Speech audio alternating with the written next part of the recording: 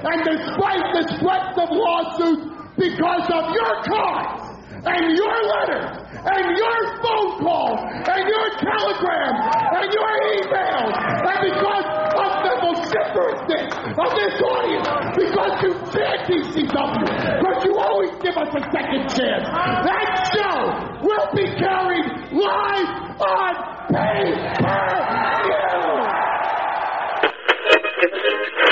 You're old, Terry Funk. You are a has-been, and you are washed up. But what infuriates me worst of all is you're so old, you could be my father. And I hate my father. And every time I get you in a ring, I'm going to beat you. And I'm going to hit you like that old man did to me. Like that abusive bastard did to me when I was a child. My father beat me, Terry Funk. And I'm going to beat you the same way.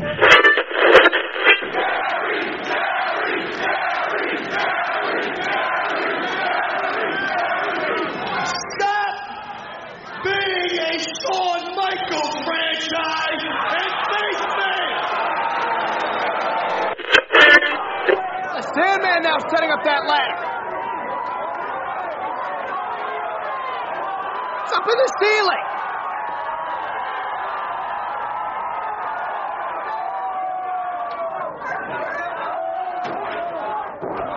He drops the leg from the ceiling! Cover! He got him!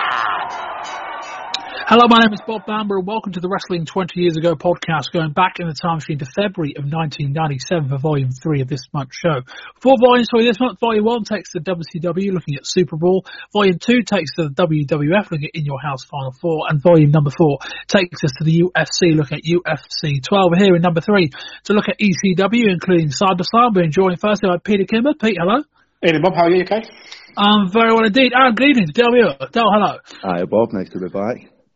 We would start with the news. There isn't really that much. There's no real point in even creating a segment out of it. The only real story of the month, beyond a few other smaller stories that I'll probably pick off during the show, is that Raw goes extreme this month, as ECW played a significant part in the final episode of Raw of the month, essentially because Raw moved from a 1 hour taping per week to a 2 hour taping per week. They didn't have enough time to tape all the shows throughout the month, so to create an extra taping on the 24th. Caused them a problem, given that most of their roster was already booked on a tour of Europe. They had an extra show to fill, so they called in Paul Heyman. It created the show that we did review on Volume 2, and we're also going to have quite a look at detail here from the ECW side of thing here in Volume number 3 at the end of the show as well. But yeah, a very bizarre thing, and we'll talk through that at the end. Other than that, nothing major on the news front. There was a segment that happened at the start of the first live event of the month, the one of the two that we're not covering, which wasn't even taped for television or for video, which was Paul Heyman hosting what was described as a private love-in between the ECW roster and the fans ahead of their pay-per-view in 2 months' time. They had all the baby faces in the ring and all the heels up in the Eagle's nest, and Heyman basically went through them one by one and told them all they're great, etc., etc. That bit never made it to air. The only other thing of note surrounding the pay-per-view is that what has changed, Viewers' Choice aren't carrying the pay-per-view, which is one of the big major providers. And it's also said that certain things have been changed off the back of them trying to get onto pay-per-view. For example, one of the things that was mentioned was the violence against children, or just the depiction of children in certain angles. And so as we kind of see this month, the whole thing involving Tyler Fullington kind of just disappeared. Well, he joined the BWO. I mean, who wouldn't? But which in many ways is more violent than anything he was doing before. But that's all that. Other than that, nothing really major. So, Pete, any quick comments on? I know you've read all the news. Anything else that stands out? I don't think I missed anything of note. I think maybe Shane Douglas's injury, maybe causing a few issues at the moment. Maybe obviously with storylines with the pit bulls and that. But apart from that, no, pretty much. Yeah, the Douglas is out, I think, until mid-March. So I don't think it will affect his pay-per-view match. But they've had to kind of book around that. Del, same question. No, I think we've pretty much covered them. The only thing I would mention, especially with relation to Tyler Fullington, he was probably involved in my image of the year thus far in this. So whatever they're doing to him, they're doing it right. There we go. So, 3 TV shows to review. There is 3 TV shows to review. There is a fourth. But the fourth includes all the stuff, some of the stuff that happens on CyberSlam, which we're going to cover as well. You know something, Gary? Pitbull number 1. I'm going to beat the pick with you. ECW has come down so hard on me. The voice of ECW, Joey Styles, has week in and week out spoken so dirty about the franchise and Francine, about all the things we did to poor little Gary Wolf. What about what Gary Wolf did to my reputation? You know, Gary Wolf, before all this happened, I had an impeccable reputation in this sport. Nobody questioned the veracity or the background of the franchise. Everybody knew what I said I meant, and they knew they could take my word as gospel. Oh, but not anymore. No, anymore. He's the guy that broke Gary Wolf's neck. Didn't matter that just seconds before he took a sweet 117-pound woman and got her slammed through a table, super bombed, like he would do to any other man. That doesn't count. I don't hear Joey Styles or ECW talking about that. No. It was that the franchise broke his neck. Nobody said a thing about. He came into the ring and attacked me with a halo around his head. I call that stupidity. I covered my ass. I protected myself. But I'm the bad guy for it. So, Gary Wolf, when you talk about settling scores, remember, there's a score that's going to be settled from this side as well. And I can't wait to watch you carted off in that ambulance and knowing that they're going to put those screws in your head one more time. And Gary Wolf, if I'm lucky, this time, the next time I see you in ECW Arena, you'll be being wheeled in permanently. You'll have a friend named Christopher Reeves. We start with Paulie in the ring with the ECW faces and the heels by the hard camera at the Eagle's Nest. They do tape a little bit of it at the start, but we don't see much of it. He says WCW, who are running a show in the area a couple of days later after the pay-per-view, won't be able to compete with ECW's main event for the show, Taz against Sabu. Heyman says there's a lot of rumours on the internet, but the show will be live to the whole fucking world. Not particularly sure that's true. But because of the fans battering the providers, the show will be carried live on pay-per-view. Ricky Morton is now out there with his girlfriend, and here comes the BWO. The fans don't really care for Morton. Fortunately, the BWO are pretty well received, and the blue shirts, which there are quite a few, stand out quite well in the crowd.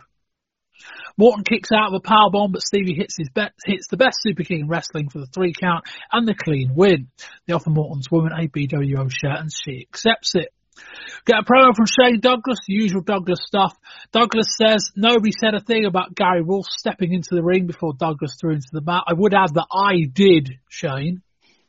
But nobody else did. He calls that stupidity. Douglas says if he's lucky, the next time he sees Wolf in the ECW arena, he'll be there permanently on wheels, and he'll have a friend in Christopher Reeves. Next up is Dr. Death Steve Williams with a 2-minute squash win over Axel Rotten.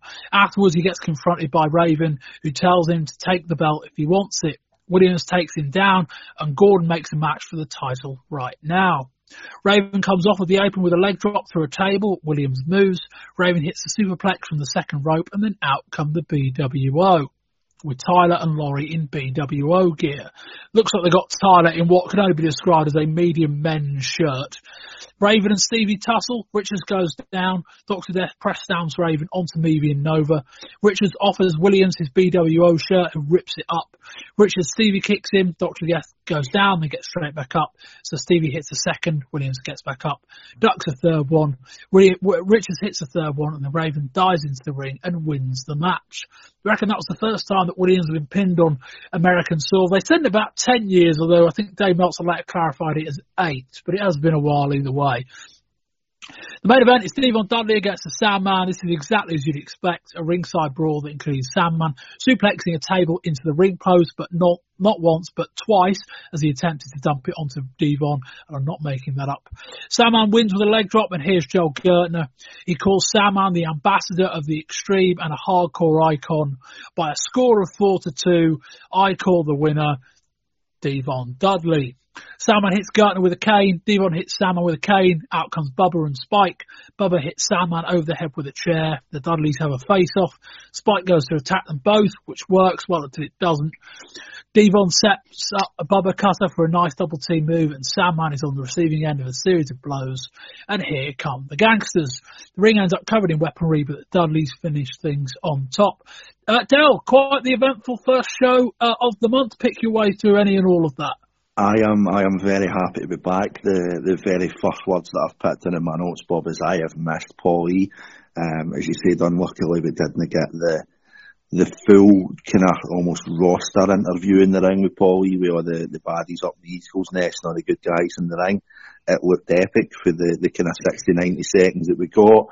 The matches are still as you'd very much expect. I thought Doc looked pretty decent considering the age of Steve Williams these days. He is getting on a bit, but he still looks pretty decent. Stevie's still, as you say, get the best kick in the business. If only he was getting into a federation for there's one of the major stars makes a bit of a name off that move and then just gets roundly trounced by an up-and-comer. We'll probably come on to that a bit later in the show. Other than that, I think they're doing things pretty well. Pete? Moments of the first show was the Blue Mini showing his tits to the crowd when they were giving that chant, which was quite amusing. Pretty much a very action-packed show for the first of the month. The usual brawl around the ring, Juice Everywhere job. I quite liked Williams as a bit of a different. I know he was in. Was it Doctor? Is that 95 when Steve Williams was last in ECW? Is that right? Is that right? Was it? I'm so sure he was ever in ECW. Maybe he was. No, the Doctor's show. I think you're talking. I don't think it's that long. I think it's maybe 6-8 months. Doctor was last year. I don't think he was on that. No, right, okay. But it's good to see something a little bit different with obviously Raven and just taking away from the Sandman and Tommy Dreamer. So it's good to see him lose, I suppose. Obviously, I don't know how he managed to get that loss on his lost column, but very much typical ECW. Having watched a lot of WWF recently, it's quite nice, as Del probably said, to have a look at this completely different style. And Paulie, I think it's a shame he didn't take that and release it at some point to us. I think that would have been a great thing to see. The whole, tribute to the troops almost, isn't it, from Paulie? But obviously we're never going to see it. Obviously, it was his own little love into the crowd and to ECW. But shame that for me. Yeah, they're I guess they don't do it very often, and sometimes you want to do things like that just to make a point to the loyal fans, and in part that's what this pay-per-view is all going to be about. It's going to be about the fans that have been with them since day one. Terry Funk's back, and they're building up his run, and they've got a lot of the guys that have been there for quite a while now. And I think as much as success for them is ranging as far and wide as they can, and also to a point, success for them is just saying thank you to the guys that have been with them from the start. So that's that. Yeah, this was a good show. I think the way ECW taping schedules work, you can tell that the TV immediately after an event is generally pretty hot because they've got a lot of really interesting things to get through, and then as they get further and further away from that show, they get less and less stuff they can use, and they start building towards future shows. But yeah, this was good. I like the angle with the Dudleys at the end. I think the Dudleys are a little bit like the Rotten Brothers in that really you either feud them or you pair them. There's no real interest in them against anybody else.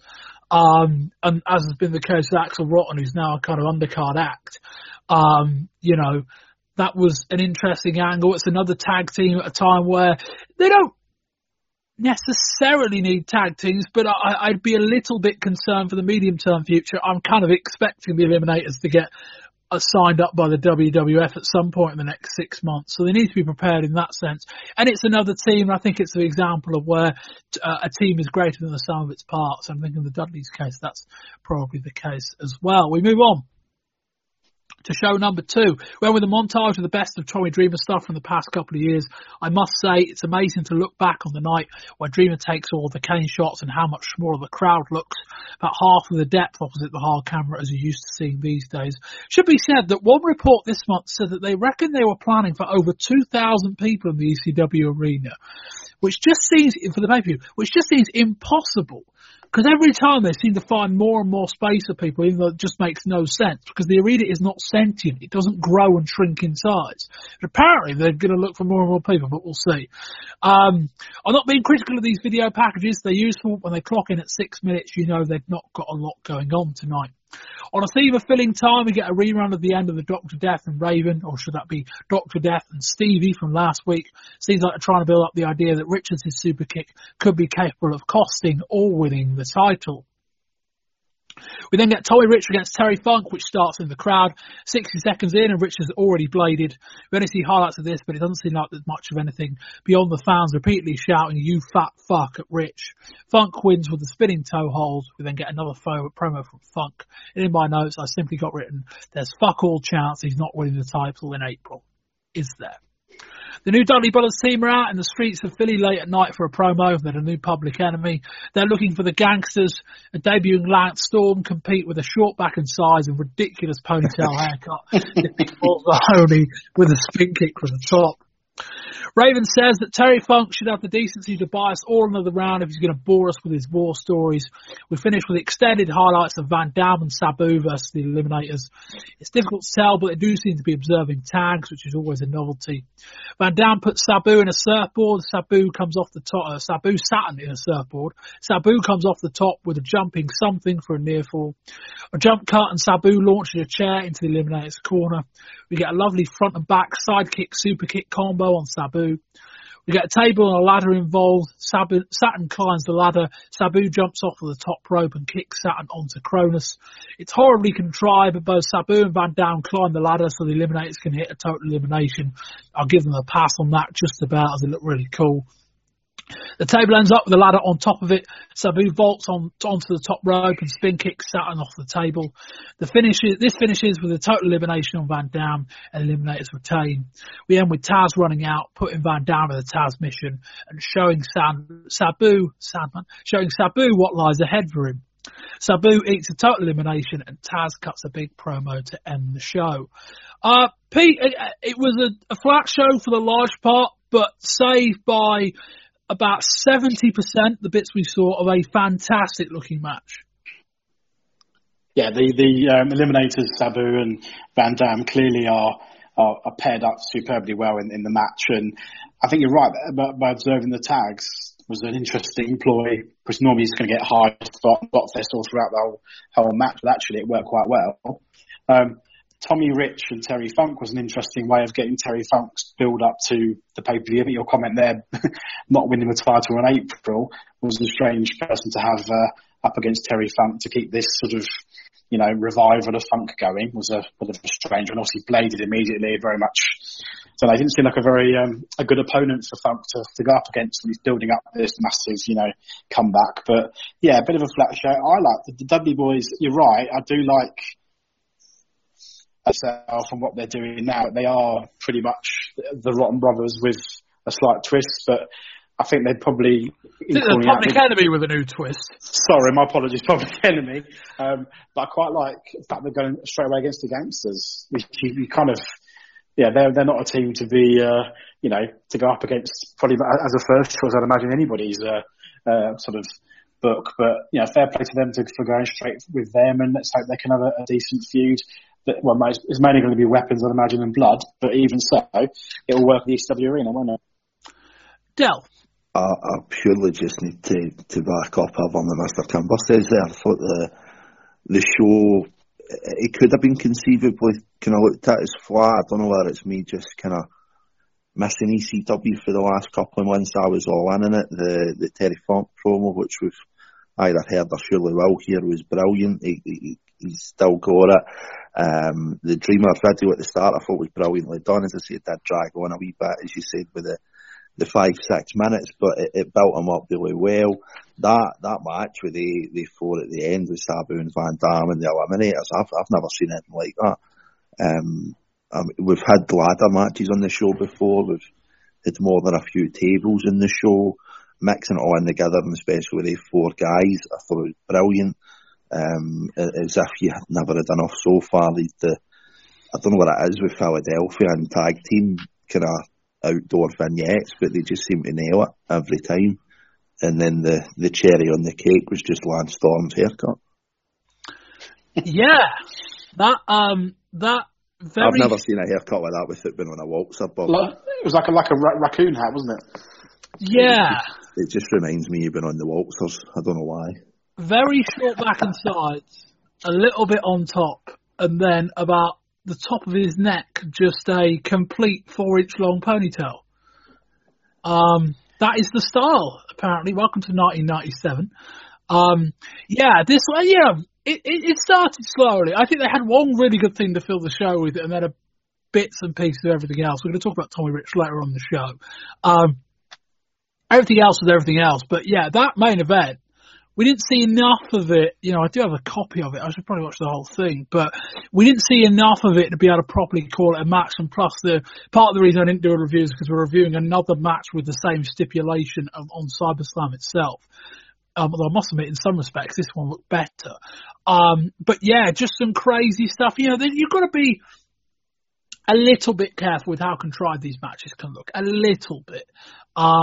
You know, the bit where Sabu and Van Dam end up stood on top of the ladder just for no reason at all, just so they can do the total elimination. You know, you've got to have a little bit of quality control there. But otherwise, fine. Very, very entertaining match and a very good way to close the show. Tommy Dreamer has never, ever pinned me. On last week's program, they made a big deal about Tommy Dreamer's career, a video retrospective. Yet there was no footage of him beating me, because he never has, and he never will. Tommy Dreamer, you think that this is your time. Well, Tommy Dreamer, it will never be your time. As it will never be for your mentor, for your hero, that 53-year-old man, that five and dime cartoon would-be legend, Terry Funk. Don't you understand that all the young wrestlers look at you, they point and laugh in your direction? You're old, Terry Funk. You are a has-been, and you are washed up. But what infuriates me worst of all is you're so old, you could be my father. And I hate my father. And every time I get you in a ring, I'm going to beat you. And I'm going to hit you like that old man did to me. Like that abusive bastard did to me when I was a child. My father beat me, Terry Funk. And I'm going to beat you the same way. You see, Terry Funk, it isn't enough that I want to hurt you. I want to end you. I want to end your career. I want to end your life.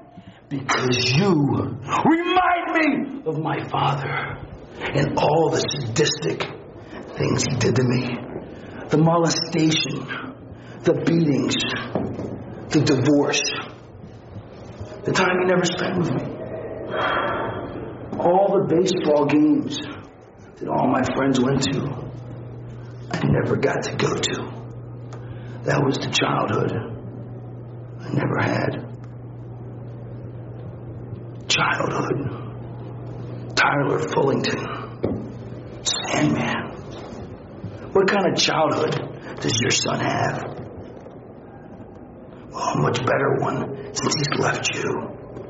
Sandman, I took your son. I took your wife. I took my belt back.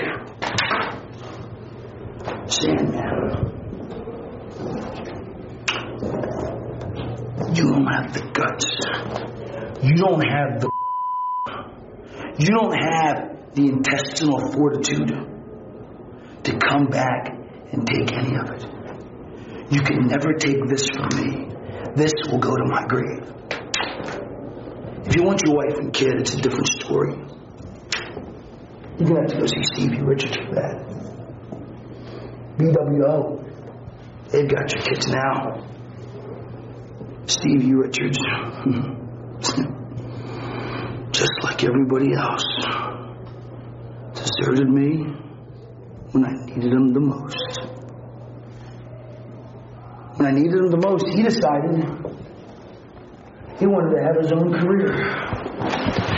He didn't want to be my lackey anymore. He didn't want to be my flunky. He decided it was time for him to become a man. Well, Stevie Richards, before you leave that nest, I'm going to give you one last chance. You come back to Raven's Nest, and almost everything will be forgiven. Raven starts the third show of the month reminding us that Tommy Dreamer has never pinned him. He says Terry Funk is old enough to be his father, and his father beat him when he was a child, and he's going to beat Funk in the same way. He says if Sandman wants to see his wife and child, they're with Stevie Richards right now. Raven offers Richards a chance to return to the nest, and almost all will be forgotten. Joey Styles, showing he has no shame whatsoever, calls Raven's win the, quote, biggest upset in American professional wrestling history when he beat Dr. Death. I'll be polite and say this show got off to a slow start. We're back in Revere, Massachusetts. No sign of New Jack, mercifully. Again, big props for getting the show out of the ECW arena. We get the full Sandman intro, like all of it. There's a seriously impressive amount of BWO shirts on sale also. Eventually the match begins. Sandman grabs a ladder. Oh boy. He suplexes the ladder onto Devon. We get into the ring. Devon puts the ladder onto Sandman and does a leg drop onto it. We get a slightly contrived spot where the ladder is wobbling on the top rope. Sandman knocks Devon off the top to the outside. Devon hitting the ladder and seesawing it into Sandman. The match finishes with possibly the greatest wrestling finish I have ever seen. Sandman extends the ladder out, climbs up it, and then grabs onto a beam running perpendicular across one side of the ring, about 1.5 meters in from one of the ropes. Then kicks away the ladder. Devon's down at this point in the middle of the ring, and he's just hanging from the beam. So he swings forward, swings back, swings forward, swings back, swings forward, and drops a leg drop from the beam perfectly. Sandman we're talking about here, for about 7 or 8 feet in the air, and wins it with a leg drop. Pete, I'm going to stop mid-match. This was fantastic. Oh, just to see the Sandman actually nail it. You were thinking if he just started swinging like a normally in a seated swing, he just obviously fall on his back and land on Devon, but very creative. Was it planned, do we think? Or he just I hope so. I can actually do this, and it worked superbly. And I bet Devon was thinking, Jesus Christ, what's going on here? And then suddenly smack straight on top of him from the Sandman, which was amazing in itself. Really gave that match the ending it deserved, because obviously it was a little bit of a normal standard Sandman brawl, but that finish was spectacular. You're quite right. Del. Brilliant. Anybody that says the Sandman isn't an athlete, which could certainly be understood after that finish, they're a fucking idiot, man. That was brilliant. It's probably the best. I know we kind of take the piss out of ECW sometimes for this, but for a spot and for a visual, it's up there with the return of Terry Funk for last year at the start of 96 with the full Sandman and the trailer and the full kind of swap over of the two. It was up there with that for me. That was 95, wasn't it? Was it 95? Might have been. So. I think it is. I'm forgetting we're a couple of years on there, but it's up there with that for me. And as you say, the fact that it's Jimmy Fullington that's doing it just makes it ridiculously better. And I mean, it's like you tell somebody about this, and it sounds ludicrous. The Sandman is in the rafters swinging like a drunk trapeze artist. But if you watch it, you can't help but doff a cap to that. And the margin for error was wide. I mean, you've got to time your swing right. And Sandman's a guy that's been known to tuck his trailing leg doing leg drops. So you land on that badly from that height, you do yourself some serious damage. Like, technically, the execution was almost perfect. And it was just ridiculous spot. It was just because the hard camera, and they had a hard camera for this show, so the hard camera was quite low down. So he sets the ladder up, and the top of the ladder is actually, we can't even see, because there's a lower part of the roof and a higher part where the ladder is. So he just climbs up and then he half disappears and they cut to the camera at ringside. He's just clinging onto this beam. And he kicks the ladder away before he even does anything. It's not like he uses the ladder as propulsion. Kicks the ladder away. He's just, it would have looked like a shit spot if he hadn't been able to get that right. He would have just had to drop down and do it again or not do it. And he manages to build up his own momentum and execute the perfect leg drop. And the reaction afterwards was just brilliant. Like, Styles give it the proper call. Crowd pop big. Fantastic. Anyway. We get the comments from one of the teams from Michinoku Pro. But forgive me, but I've forgotten the Japanese I've learnt down the years. Sasuke eventually starts speaking English. He says ECW is number one and that Michinoku Pro is going to go all over the world. We cut to another venue in Massachusetts as Scott Taylor faces Taz. I'm not saying the ring mat is past its best, but it's been taped up so many times it looks like a confetti explosion has happened. Taz wins comfortably. We then get the other three from Michinoku Pro who get interrupted by the BWO. They give them BWO shirts. Shane Douglas mocks Terry Funk's promo from last month and we hit ECW's usual pre-show video montage. We end with fan cam footage of Sabu and Taz in-ring confrontation. Seems like an odd place to do this. It's just a random house show. Locker room empties, even by ECW standards. The footage is hard to see. We go off the air after a prolonged pull apart and a suicide dive onto the Eliminators. Del, any quick thoughts on any of that? I have never shied away from being a loser, Bob. As you know, I am just so excited that Kai and Ty Deluxe are coming to America. Even just the image of DX on my TV was just so good. I've only ever read about them in Power Slam, but I am honestly so excited to see these three. Pete? Yeah, definitely. I think you had the Mexican Lucha, or is it Extreme Lucha? We're now getting ready for the... we're now ready for the Japanese to take over. And I think it's going to be some spectacle when they finally get in that ring. Put it that way. It certainly is. And we move on to ECW CyberSlam. Dal, you can kick us off with the results. Certainly, night two, Bob. We started off in night two of the CyberSlam with the tag team championships. It was the Eliminators, Perry Saturn and John Cronus, and they were going up against Sabu and Rob Van Dam in the tables and ladders match. That was won by the Eliminators, who retained. Chris Chetty defeated Little Guido. Stevie Richards, or Stevie, what is it they're calling him now? Hollywood Stevie? Big Stevie Cool. Big Stevie Cool. So it is. I beg your pardon, Bob. Big Stevie Cool defeated Balls Mahoney. Axel Rotten beat Spike Dudley. The Dudley brothers, Bubba Ray and Devon, beat the Gangsters. Taz defeated Tracy Smothers. Semi-main Raven and Brian Lee defeated Terry Funk and Tommy Dreamer. Terry Funk later substituted for the Sandman. And in the main event, Sabu defeated Chris Candido. Yeah, a couple of things. Pete asked me about this a couple of days ago. One, I don't have the answer as to why Sabu was wrestling twice. It doesn't seem to be an obvious one. There were a couple of injuries ahead of this show, but I know as of the final TV before this show, they were advertising Candido and Sabu.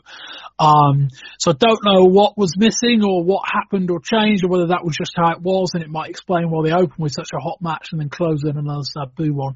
Lance Storm was meant to be on the show, but I think he got caught in travel problems. Was it injury? I can't remember which one. Did he get caught, or did his hair get caught in something? Well, that too. In this case, both. But yeah, so Lance Storm was meant to face Taz, but he couldn't, so they subbed in with Tracy Smothers. And that's your injury report. Pete, what do you think of this show? Yeah, great start. Obviously, the Eliminators, Rob Van Dam and Sabu, can't miss there, really, can you, after the previous match they had. Then we got the usual kind of, here comes everybody else. I didn't really think Guido and Chetty was up to much. Steve Richards I love, and I think I'm going to go on about that probably most of the night. I think it ended quite well, and I think the storyline in the in the Terry Funk, Tommy Dreamer and Raven match was great. Brian Lee was a bit of a hired gun, wasn't he?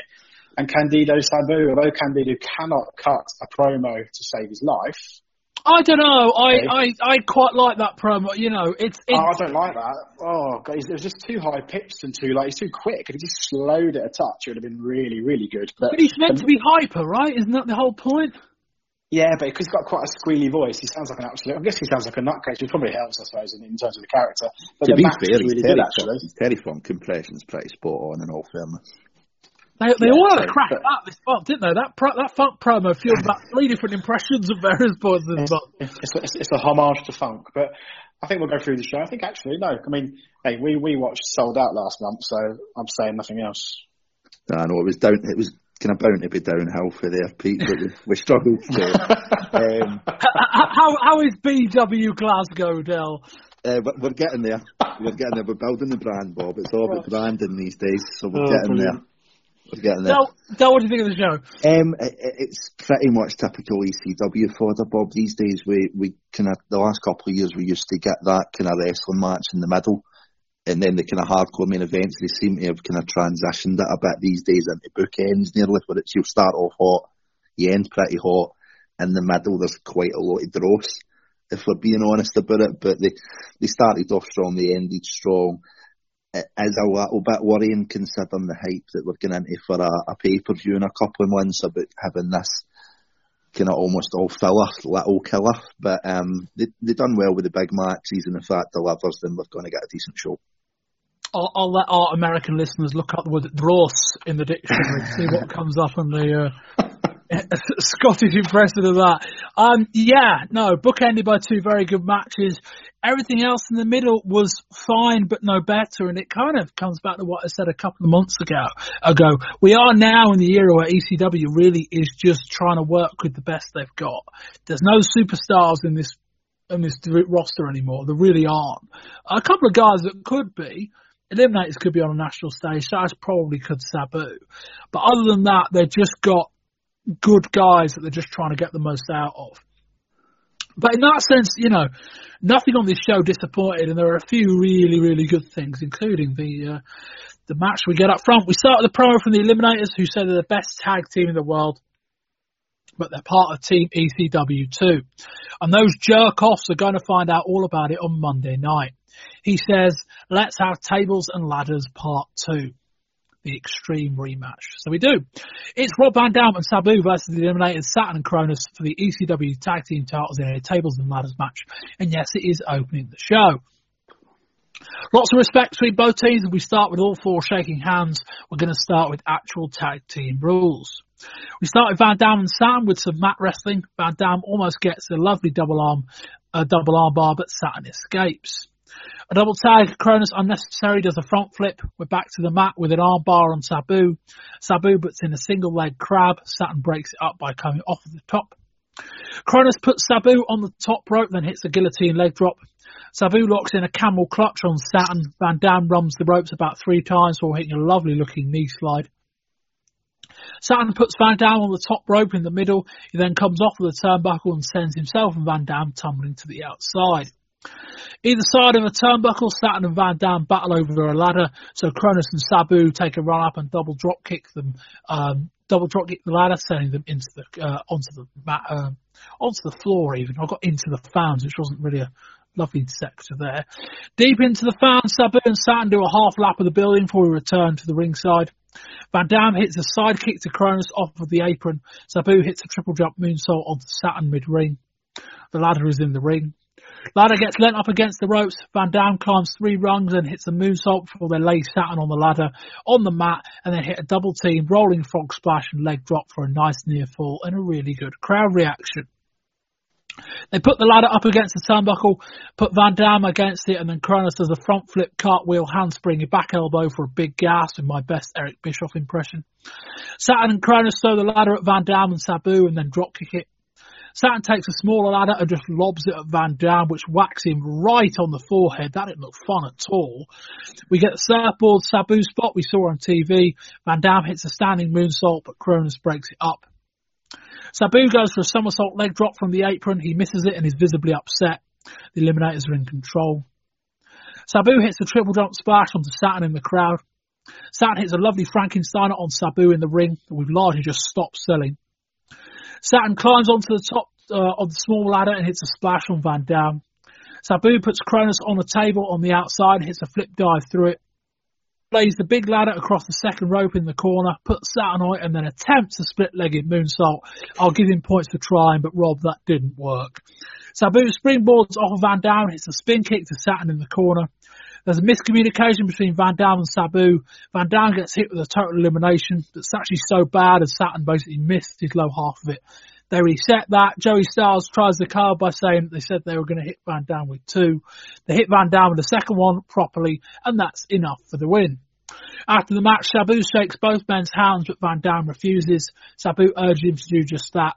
The pair argue, and Van Dam leaves alone. The Eliminators raise their hand as Sabu afterwards. Dale, what do you think of this? I must admit, I'm pretty much in agreement with you where I did prefer the TV version that we got, the Table and Ladders 1, if you will. But the work rate of this was still off the charts. The four of them just really work well together. There's kind of strange bits in this where you see like Sabu wrestle, and it's kind of weird to see. One of my kind of few kind of gripes with this is I'm just not a great fan of seeing moves onto a ladder that's meant to hurt the opponent. Van Dam's quite bad for it, where he'll do a move onto the ladder, which if he'd have been on the opposite end, he would have been buckled on the floor. But when he does it to somebody else, it doesn't hurt a bit. I think that kind of kills the psychology a wee bit. But for a match with tables and ladders and Sabu and Van Dam and the Eliminators, you go what you were expecting. But it was a really solid start to it. The first thing that I wrote in my notes was this is going to be a hard act to follow. The last thing I wrote in my notes was this is going to be a hard act to follow, and I think the show struggled for it, but it was a good match in isolation. Yeah, I wonder whether they'd have been better off doing Sabu and Candido up first. I mean, I don't know. Pete? You want to almost critique the match for, you mentioned the selling during the match, and they started off as a legitimate tag team match, as some mat wrestling. If you just actually look at it, I mean, it wasn't as good as Tables 1, as we're probably calling it, but I really enjoyed it. I mean, you just take it to what it actually is in isolation. It was move for move, back and forth, everyone doing all their spots they can. Everything was in there. Nothing was missing, I don't think, from their entire repertoire of what they can do. It was a shame the total elimination on Rob Van Dam. I think both looked pretty poor for me, actually, to be fair. The first one was pretty poor, but the second one wasn't great. That was a shame, because it would have been a really great way, just literally, ending Rob Van Dam. And also a little bit of character development for him at the end by just sort of walking off and showing what he's up to in the future. But I think Dale's right, Sabu did some mat wrestling was something to behold on there. I think it should have been, you're right, they should have put this towards the end of the show maybe, or maybe in the middle to give it a lift from maybe a drab start potentially. But in isolation, great match, really good, a very, very, very strong start. Yeah, we're not, from a pure logistical point of view, we're not going to see a better opening match all year. I wouldn't have thought across any of the three. Might be laying down a bit of a marker for Dean Malenko and Rey Mysterio at some point this year, I suppose. But yeah, crazy ass match. So I think it's one of those things. If you don't like this style of match, you probably didn't like the match. It's the usual thing where there wasn't a great deal of selling at times. It's one of those things where the longer the match goes on, often it feels like the less selling they're actually doing, which doesn't even make sense. Like if they were just no selling the whole thing, it would make sense. But early doors, there's a lot of selling going on as they do mat-based work and submissions. And then as the match increases in length and the brutality exponentially increases, all of a sudden they're able to get up and do a lot more. If you can look past that, and I generally can, it works. It's a lot of fun to watch for very, very talented guys. I think we saw a lot of spots in the first match that aired on TV, and I think those were very impressive. But yeah, this was perhaps a slightly more complete match. I don't know. I'd have to go back and watch the first, I suppose. But yeah, very, very impressive. All four guys are really, really talented. And Dale, yeah, they're doing all the thing with Sabu and Van Dam, the kind of on and off thing. It just about works, I think, and I think everyone will take it while the team together are so entertaining. I think so, because you know what you're going to get when you get these two guys in there, whether they're against each other or teaming with each other. One, there's the built-in story where are they on the same page? Are they not on the same page? We see the kind of build that Taz gets later in the show. Sabu didn't get this, at least at this point, but he did get that kind of bit with Van Dam, and I thought it was very interesting seeing the crowd booing the likes of Van Dam when you look at kind of promotions, whether it's Shawn in New York or if it's even like a young Jericho in WCW, you see these guys that just seem as if they're made for getting on a poster in the next couple of years. Van Dam is as close as you're going to get to that in ECW, and getting him booed, getting out and kind of showing that kind of almost spitting the dummy at the end when he doesn't shake the hands and he just kind of shows a bit of petulance. I think there's something to be made of that, and I think I'm very much invested in where it's going. Pete, something dawned on me watching this match that probably should have dawned on me a long time ago. We spoke last month, and we've spoken for probably the better part of 2 years prior to that about how ECW don't treat their world heavyweight singles title as a big deal. And I was watching this match, and it finally hit me that the main title in ECW is the tag titles. And it always has been. Yeah, I think you're right. I think you base it on who's been the tag team champions and the profile and the matches they've had. And I think you spoke about it lots of times that it doesn't really matter and no one seems to really care about the ECW heavyweight title. But I've got the Eliminators coming out and cutting that promo at the start about respect and they're the best tag team and they want to face the best, as it were. It kind of puts themselves out there that they are proud to be there as the ECW tag team champions, and they'll show that with the way they perform. So I think you're right, actually. I can't think of any other title there that's more important, and they have devalued the heavyweight title somewhat. So this one's definitely elevated. Yeah, Dale, speak to that, and also just to the fact that is the tag division the one division now that ECW can say hand on heart is far better than anything that WWF or WCW have got? Can they right at this minute? I would say yes. Can they? Probably arguably for about the last 12, maybe even 18 months, I would say so as well. We talk about the transitional nature of ECW with people coming in and people going before you even get to know their name. There's probably been as much argument that the tag team divisions felt that as much as anybody else, but they've overcame it. The tag division is kind of the game changer for ECW, where they get the outside videos that I spoke about earlier on with the Gangsters in the Hood, and then before that there was the Enemy in the Hood. Now we're getting it with the Dudley Brothers. They get the better matches when it comes to like that kind of style that ECW is known for. The Walton Brawls are always kind of heated with the tag teams, whether it's going up to the Eagle's Nest and the Public Enemy getting put through fans, or the dives for the Eagle's Nest, and it seems as if it's been a big focus of ECW, but ECW are renowned for playing to their audience, and I think the audience lap up that tag division as much as anything else, and it's usually where you're going to get the good stories as well. And this Van Dam's had a stake to claim in the best division in the country for that division for quite a long time, and I don't really see it going anywhere anytime soon, especially if you want to look at New York at the minute. Yeah, WCW have got it when they're not involving one of their teams in a stunt car crash and another one in a potentially, compromising situation involving a video camera with 6 in the back seat and all of that. Hear about all of that in volume number 1. But yeah, the amount of shows that we've covered that have involved tag team main events, a lot, a real lot, and they don't seem to be shy away from having clean wins in tag matches, which they always do in heavyweight title matches.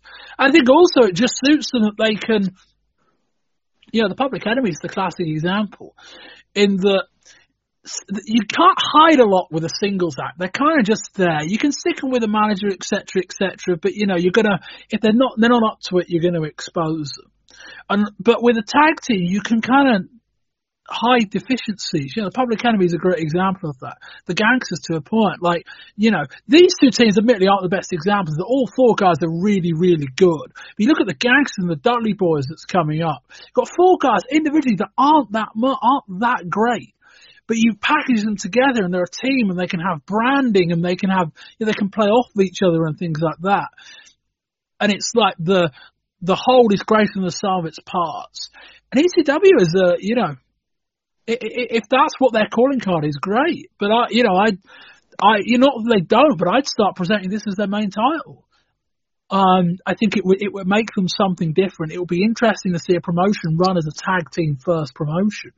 But yeah, you think of some of the most memorable ECW matches that haven't involved imports in the last couple of years. A lot of them are tag matches. A lot of them involve Van Dam and Sabu and the Eliminators too. Anyway, we move on. I am ready to kick some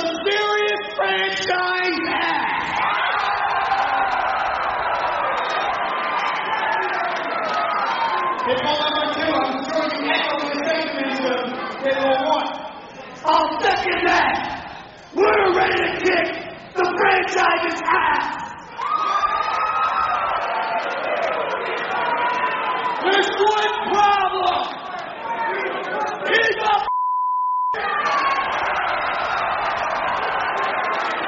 all he's doing is talking. My knees hurt. My groins hurt. That baby ass of a manager.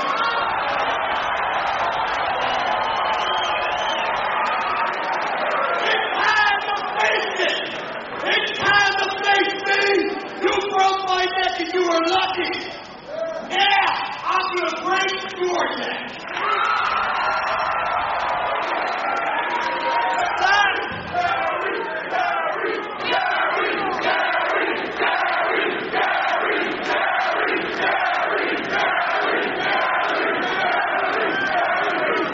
Stop being a Shawn Michaels franchise and face me. For a disabled man, Gary Wolf, you got one big mouth. You got every stinking son of a in here chant your name, talking about how tough the damn pit bulls are. Kiss my ass, you piece of I don't give a about Monday Night Raw. I don't give a about ECW and Paul Heyman's game. What I give a about is you, Gary Wolf, running your mouth, and you, Anthony Duranti, beating your chest like some kind of wild beast. Now, we don't have to wait for a damn pay-per-view. I've never in my life listened to doctors, and Punk, don't you ever compare me to a like Shawn Michaels. If you want a piece of ass wood, get up here, both of you punks, and I'll kick the damn out of both of you. Come on. We get Joey Styles mid-ring, presumably the TV opening of the show. He introduces the Pitbulls. Styles runs scared as Pitbull 1 does his best Rick Steiner impression. 1 says he's ready to kick some serious franchise ass. Stop being a Shawn Michaels franchise and face me. At the Eagles' Nest is franchise, and I've got Douglas and franchise, I meant Douglas and Francine. Douglas doesn't give a fuck about Monday Night Raw or ECW. He says they don't have to wait for the pay-per-view. Douglas, who's on crutches, dares them both to come out to the Eagles' Nest. I suspect I know where this is going. They get up there, and Douglas attacks them with his crutch, and out come Lee and Candido to attack them. Lee hits a primetime slam on Pitbull 2 through a table. Pete, I wonder in a Shane Douglas injury-free universe whether this would have been a Shane Douglas match, or at least this would have been a Shane Douglas match later in the show. But dare I say, if Douglas's injury forced their hand, I think they ended up better off as a result. Yeah, I think you're right. I think it was we do want to see the Shane Douglas Pitbulls square off, but if they're going to do something with it, this was a good way of. Again, you mentioned tag teams again. Now you've got the Pitbulls up against a triple threat, which can be a combination of, or is it Brian Lee and Candido? That now sets that up moving forward as well. So they've done a great job there of moving that one forward while Douglas is getting over his knee problems. Will he ever be fit to wrestle Shane Douglas without an arm or a knee? Or God only knows. But he does need to get in there pretty quick before the whole Pitbulls storyline just gets forgotten in the sands of time, doesn't it, I suppose? Yeah, and speaking of news for me to drop during the show, no, it's Rude this month. Interesting. Didn't really hear from him. Not sure he appeared on any shows either. Dale, what do you think? Pretty much totally agree again with Pete there. Stole my thunder a wee bit when I was going to mention the Pitbulls coming out, but he's 100% correct. We just gave a very stellar kind of praise over the tag division, and it come the Pitbulls just to kind of reinforce that point. I've never shied away from just declaring my undying love for Shane Douglas. I think he's exceptional. It's nice to see him back in an environment where he's a big fish in a small pond, as much as that might be kind of patronising to an extent. I do believe he's where he belongs at this point in his career. I'm still amazed how hot this shit is, considering the length of time that this has been going on with Pitbull 1, or Gary Wolf as we now like to call him, which just kills me inside. He should be Pitbull 1 and remain nameless forever, but the Pitbulls and Douglas is still going. There's the full triple threat side of this coming in there, and the kind of I mean, how many people in a wrestling world can genuinely take offence at a kind of comparison to Shawn Michaels? But Shane Douglas is that guy, but I'm not like him. And it's just good seeing the Pitbulls back together. It's nice to see them ring ready because it's been a while, and it just reinforces that point of tag divisions and stories. And as you say, I think they certainly want to watch. We've not been able to put Shane Douglas in a match. I think you're probably right. They did get the better option here. Yeah, I suspect that Shawn Michaels is not on Shane Douglas's Christmas card list. Let's say that. But yeah, Pete, were you going to say something? Yeah, was the reference to stop being Shawn Michaels the fact that he's injured, he's not able to perform? No, in that reading between the lines that Shawn Michaels is running scared of Bret Hart / Sid, and Shane Douglas is running scared of the Pitbulls. Right, because obviously didn't Shawn Michaels give over the Intercontinental title to Shane Douglas when he was injured, wasn't he? So he can't be that upset with Shawn Michaels, surely. I think there's other things going on there, but it's we don't. Layers upon layers upon layers. Yeah. Would that be the click by any chance, I would suggest? Is that right? It might be, let's say that. Yes, anyway, I very much enjoyed this segment. As I say, it works as a TV angle. I don't know if they wouldn't have done this had Douglas have been fit, but it kind of, I think it was a bit obvious, but sometimes you just go down the obvious route and screw it. You know, the point was that Candido and Lee were hidden away, so when Douglas called them up there, it's like, oh, there's only one guy up there, and then obviously they walked to their own fate. But that worked really well. A very good use of Candido and Lee, a very good use of everybody, really, full stop. Moving on to a significantly inferior use of people, as out comes Tommy Rich in double denim, alongside Little Guido. Rich says his great-grandfather lived in Philadelphia, but the mafia drove him out. He says the family called him and said Guido needed some help. This is a car crash of a promo. There's a "you suck dick" chant, but it seems to be the idea that they're going to get Rich as Guido's manager. Pete, this was dreadful. I think you could barely hear Tommy Rich throughout most of it, apart from the crowd telling him to suck his own dick, which was interesting. Where did he come from? He backed up that I think Little Guido was the most handsome man in all of wrestling, which is a bit of a weird thing to say about kind of the guy you're managing, but there we go. I didn't get it. The crowd shat all over it immediately, which is probably quite right. And it does nothing for Little Guido and nothing for really. Dale? Where did this hatred for Tommy Rich come from? I mean, if there's no you or lazy or... I don't mind him. I mean, he's from a bygone era, I'll give you that. He's been in better shape, I'll give you that. But, I mean, he got heat. I mean, Chris Chetty or Little Guido weren't going to get any. I mean, There is the argument that he got a bit too much and he never really gave any to Chetty. But to be fair, at the end of this, I couldn't really tell you much about that part for Tommy Rich. Yeah, but I mean, the whole promo was just bollocks. I mean, let's be honest. I mean, it was just like, ECW are very, very good sometimes at layering a story that takes a while. This was, we've got 2 minutes. We've got to come up with a completely contrived story from scratch as to why we're going to crowbar Tommy Rich alongside Little Guido. And so Rich cuts his promo, and it's not believable it sounds like bollocks. Like they put like 60 seconds of thought into this promo for a 2-minute long promo. There was no thought about any of it, and he cuts his promo. Nobody buys it. Everyone knows it's shit. And it's like, oh, Tommy Rich is going to be a manager now. Okay. It can get worse. It didn't get much better. Anyway. On to the match. Little Guido with Tommy Rich against Chris Chetty. Guido gets a backslide. Chetty hits a nice Frankensteiner.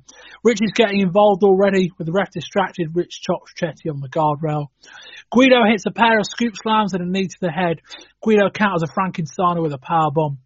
Rich convinces Guido to go to the top rope. Guido misses with a knee drop and Chetty rolls up Guido for the 3. Rich doesn't look impressed. The pair argue as Chetty high-fives with fans around ringside. Fans chant, fuck him up, Guido, fuck him up, which is probably a good sign as any of how well the angle went. Rich says, fuck every one of you to the fans as he and Guido embrace. Pete. Oh dear. This was just a match that was there.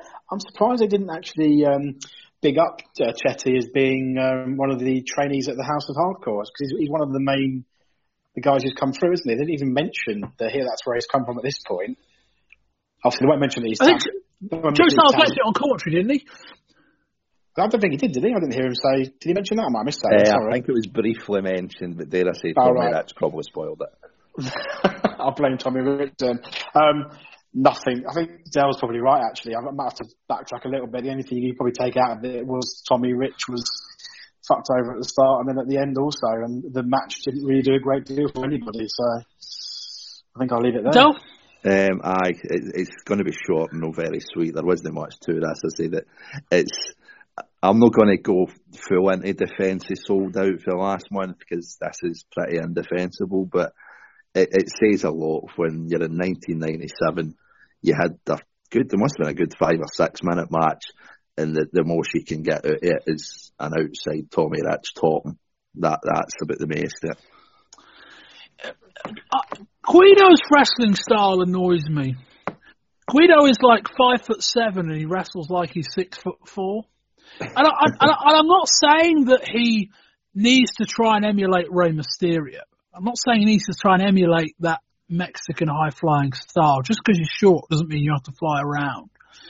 But he works like a big guy. He's quite methodical. He tries to hit power moves. He doesn't leave his feet all of that much. And I just, I haven't seen a lot of him, but that annoyed me more. That annoyed me about 30% as much as Tommy Rich did. Is this no part of the gimmick, though? Is that no his gimmick where he's Napoleonic? He thinks in his head he's a full-blooded Italian. I mean, for fuck's sake, he'd knocked about with JT Smith for long enough who thought he was Dean Martin. I mean, that's part of Guido's stick, where he goes out there, he thinks he's a giant, he thinks he's the biggest guy in the room. Surely that's his turn. It doesn't work. I mean, none of this works. I never said it was good. I just said that's the logic.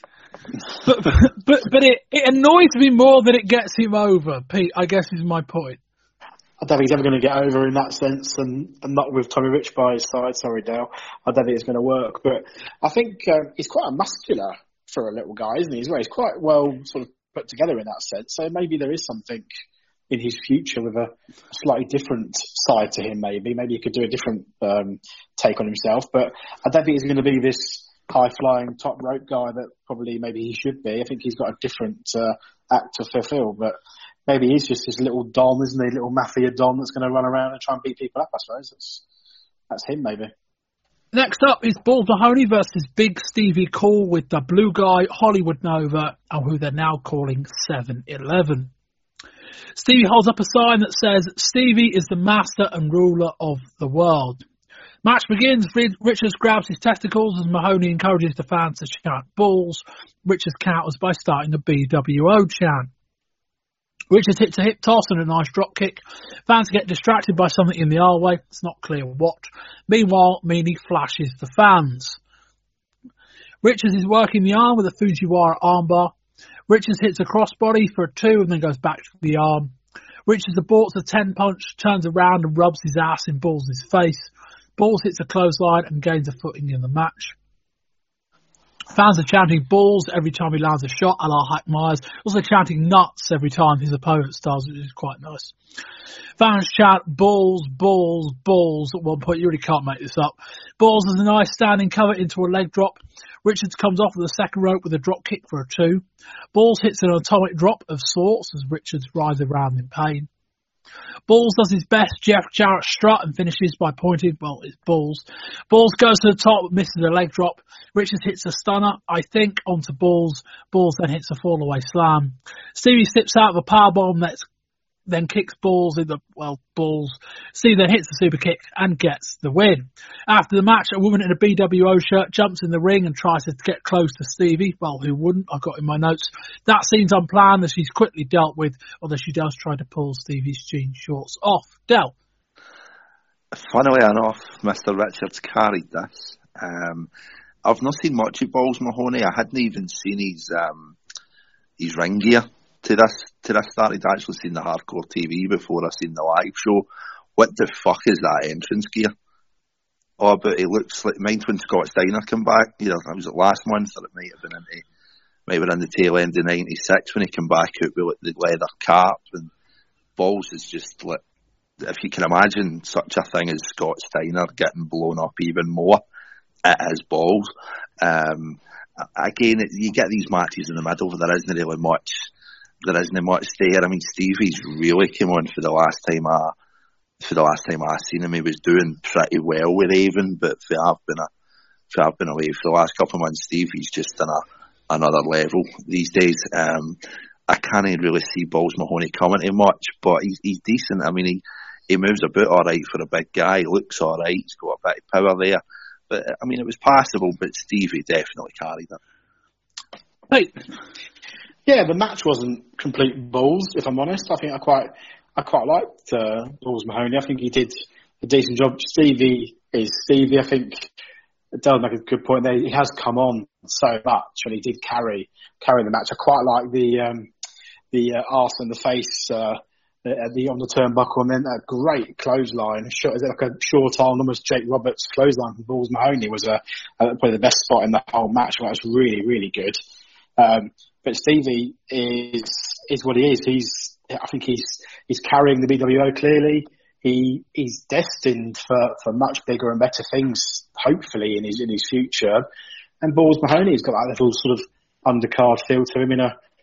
Probably going to be a walk around and brawl, I'd imagine, with likes of Axel Rotten, etc. But no, I think it wasn't as bad as it could have been. It was okay. I quite enjoyed it. It was okay.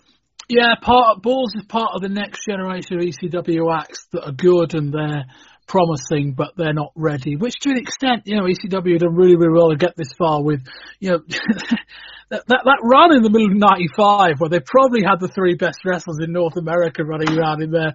This little kind of Philadelphia-based promotion was insane. But this is the new normal now. And that's not a shot at Balls Mahoney. I thought he looked quite good here, in all honesty. And the Hack Myers theme will help him to begin with. But yeah, just to repeat the praise of Stevie Richards, who is a far better worker than his somewhat comedy spot gives off. And as the leader of the BWO, I mean, again, we talk about ECW packaging acts well. Blue Meanie means nothing on his own. Supernova means nothing on his own. You put him with Richards and they mean something. Even if they're just accompanying acts, even if they're just fodder. It's packaging guys up that aren't worth a lot on their own. And Richards is, let's be clear. But even then, I think Richards is over because of his comedic timing as much as... I don't know how over Richards would be if he presented him as a serious wrestler. But he's now at the point where, one, he's over in front of this crowd for this BWO act. But he's now getting to the point where he might be able to get over in a bigger spot. I mean, we're talking about Richards being the third wheel in a match with Sandman and Terry Funk at the pay-per-view. That's something. Even if he is just there as the work rate, that's still something, and it doesn't feel ridiculously out of place. I feel like Richards and Raven is more likely than Sandman and Raven. And ECW are digging their own grave if they put Sandman and Raven on pay-per-view. But yeah, Richards is good. Balls was okay. The bit at the end was a bit weird with the woman. That just happened. That was there. All right, move on. To Axel Rotten versus Spike Dudley. Spike hits the ring post with a chair. Okay. We start on the outside and Axel mocks Spike's outlandish walk. Axel drops a pair of drop kicks in the mid-ring. Spike hits a rolling plancha off of the apron. He then hits a big dive off the top to the outside. Spike comes off the top and Axel just wipes him out mid-air with a clothesline.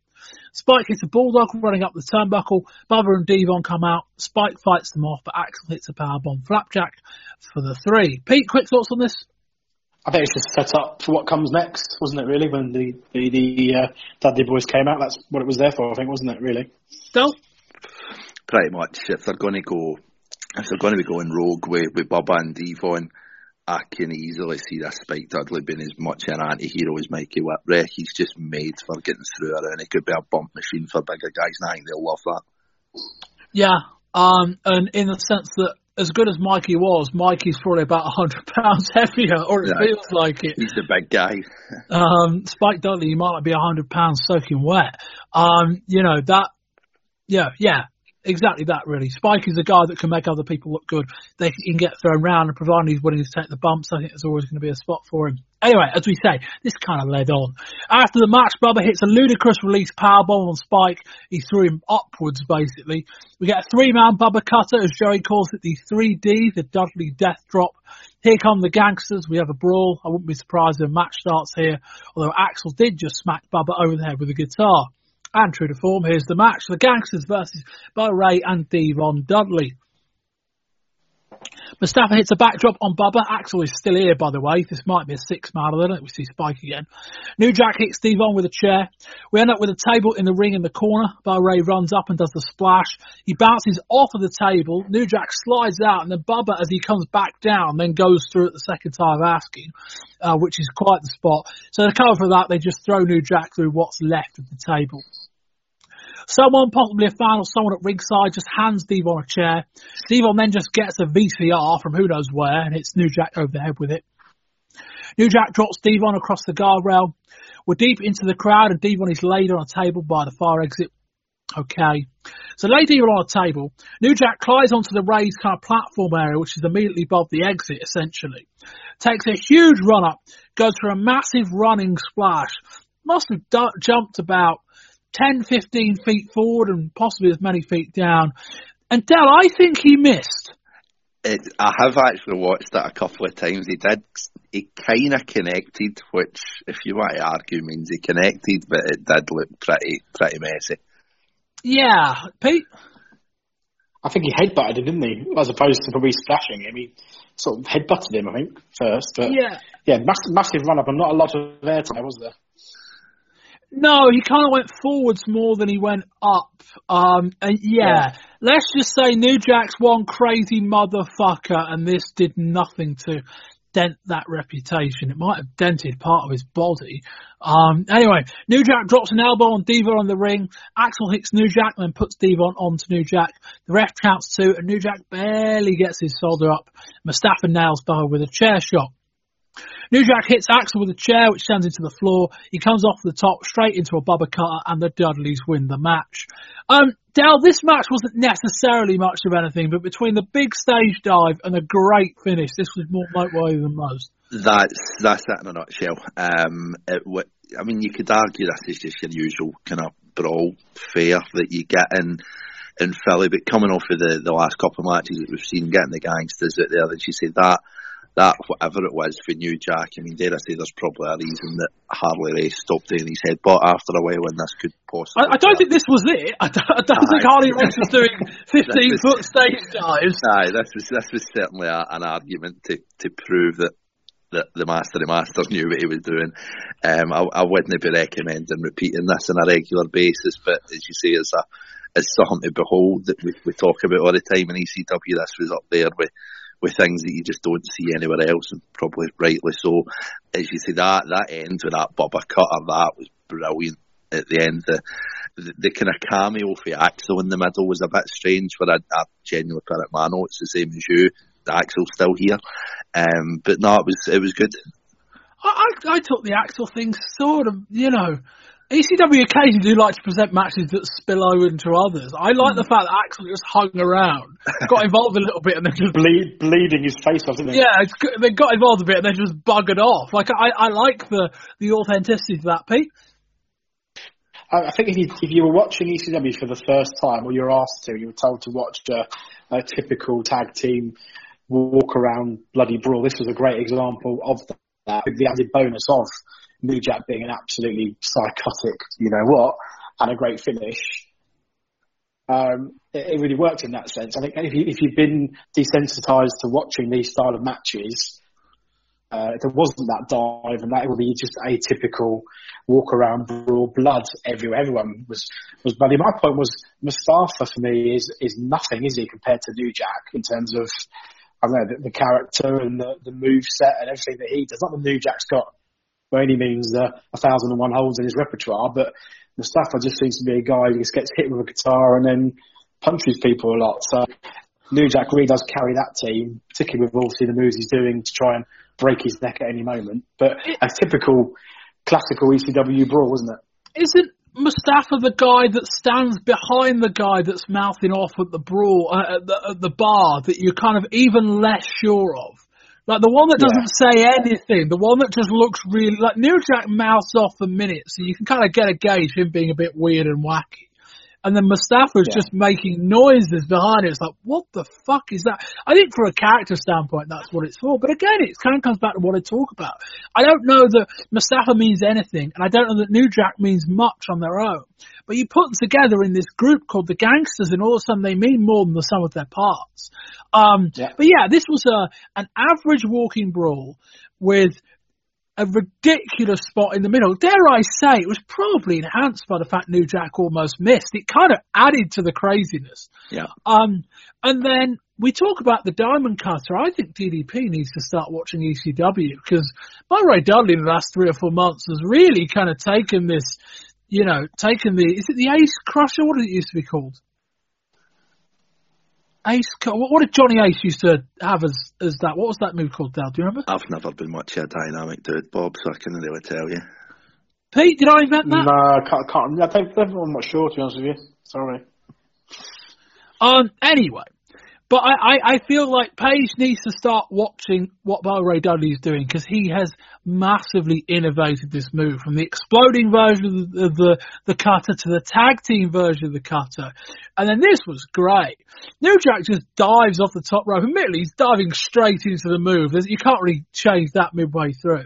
Just kind of dives forward with a kind of, a flying shoulder tackle. And Bubba just catches him into a Bubba cutter. That looked fantastic. But yeah, an average match with 2 ridiculously good spots make this more than worthy of a mention. We move on to Taz with Bill Alfonso versus Tracy Smothers. Taz slaps Smothers, so he returns with a takedown and Taz attempts to lock in anything. Smothers resists well until Taz hits a takedown. Smothers goes to the top with a flying forearm. He then takes him down with a side kick.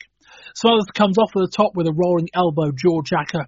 After a couple of reversals, Taz hits a German suplex, then a T-bone suplex, locks in the Taz mission and wins the match. Pete, very quickly, just a fairly basic squash match for Taz where Smothers looked impressive for the offense that he got in. Yeah, I was surprised how much he actually got in because obviously Taz came out and started slapping him about with little or no respect at all there, didn't he? And then you were thinking that Smothers would get something, but no, I think it did showcase Taz's his domination as it should do. Just a proper squash, but I think Smothers looked okay. He could potentially have some role to play maybe in a sort of undercard role maybe here, moving forward. Dale? I think this is what they thought they were going to get with Paul Varowins, where it's like you bring in somebody with name value that Taz can kind of give a bit of offence to an extent, but ultimately come out on top. I think they've done pretty well for this, considering that there's never going to be much going in, but it just gives Taz that bit of a done up when you're building to this April 13th show. Can I come back to what we spoke about earlier with Sabu? Sabu didn't really get that build earlier on, but Taz did here. I think that's more the reason why they probably put him back in the main to give him that. But for what they've done with Taz here, he just continues to look strong. As Pete said, Smothers got a bit of a surprising amount of offence in, but it just builds to the next stage. And as I say, it was nice that they got somebody in a bit of name value and it actually worked this time. Yeah, I wonder whether Taz and Lance Storm were a bit longer and perhaps even a bit more competitive than this. This ended up as a sort of squash. But Smothers actually probably had more of the match than Taz did. But, it was fine. Sometimes you just throw a guy out there, sometimes a squash in a series of even matches can stand out. You wouldn't have 3 or 4 of these on a card. But, when it's a fairly bog-standard squash for a guy that's going to be a main event at your pay-per-view, job well done, I think. We move on to the semi-main event. It's Raven and Brian Lee versus Terry Funk and Tommy Dreamer with Beulah. The stipulation being that if Funk pins Raven, then he'll get a shot at him at the pay-per-view. When we talk about that 3-way, I think that's what's planned. Obviously Funk doesn't pin Raven here. Seems like Raven doesn't want in the ring with Funk. Due to the stipulation of the match, Raven says that he's going to give Dreamer the opportunity to do something that he's never done before and pin him, so he lays down. Of course Dreamer doesn't, but it's a nice idea, so Dreamer just starts beating him up. Raven, still on the mic, calls Funk an old man and Funk tags himself in. Then both men tag themselves out. We might finally start with Dreamer and Lee. Dreamer hits a DDT, goes to pin Raven and then bails out, and Funk jumps in for the pin attempt, but to no avail. We're still observing tag team rules, which is almost impressive, and of course, the second I write that, we spill to the outside. Dreamer nails both with a bottle of something, we spill into the crowd, deep into the crowd. We get Raven and Funk back in the ring. Raven has the house mic and he's calling Funk an old man. Lee drives Dreamer into a piece of guardrail that basically snaps into two. Funk grabs the mic and calls Raven an asshole. Funk signals for the spinning toe hold. Styles claims Raven said he quit. I'm not sure where he got that from. That's from the Joey Styles School of Commentary bullshit, I think. The ref was dealing with Dreamer and Lee on the outside, so Lee manages to break it up, hitting Funk with a bin. He goes nuts with it. Funk keeps getting up, walking around into another shot, and Dreamer ends up lying on top of Funk to protect him. The match actually stops as medics try to check on Funk, who's acting insane, which would probably get over except for the fact this is kind of normal Terry Funk. Dreamer holds Funk down and Funk gets put onto a stretcher. He gets off the stretcher, then he gets put back on it, and they take him backstage. Here's Stevie Richards out with Laurie Fullington and Tyler, who ends up going back. I think the match has ended. Raven mocks Richards tuning up the band. Richards lines it up but runs straight into a primetime slam. Laurie gets a DDT from Raven. Dreamer comes back out. I suspect this match is still live again. Dreamer gets a primetime slam and out comes the Sandman with Tyler. Sandman cracks open a beer, then nails Lee and Raven with cane shots and a DDT. Sandman pins Raven and wins the match. I've just got fuck knows in my notes. Who cares at this point? I suppose technically that's the logic for Sandman getting the part of the shot of the show, is that he pinned Raven's match, even though it is the kind of out of a WCW playbook. Sandman triumphantly leaves with Tyler. We're left with Dreamer and Richards in the ring. Dreamer helps Richards to his feet. They square off, but it seems respectful, mutually respectful. Del, what do you think of this? Logic's overrated is the first thing. I thought the end of this was brilliant. The bit in the middle where we didn't really know, is this over? Is this still going on? It was just brutal. The bit with Terry Funk and him never giving up, and them building him up to be this middle-aged Superman where he's going to battle every day and finish the last mile of the marathon. It was brutal in the end, and I thought, wow, that's actually a pretty cool end to this. And then Sandman comes out, and as I said earlier on about image of the year so far, Sandman being reunited with Tyler on his shoulders, and Tyler's got the cane, was just beautiful as an image on TV. Something that I did want to mention at the start of this, and I think it's why this story's got a lot of legs. In the last, 6-12 months, WWF, you see Jose Lothario and Shawn Michaels, like the kind of elder statesman and the young guy, and they're kind of teaming up. It's shit, it doesn't work.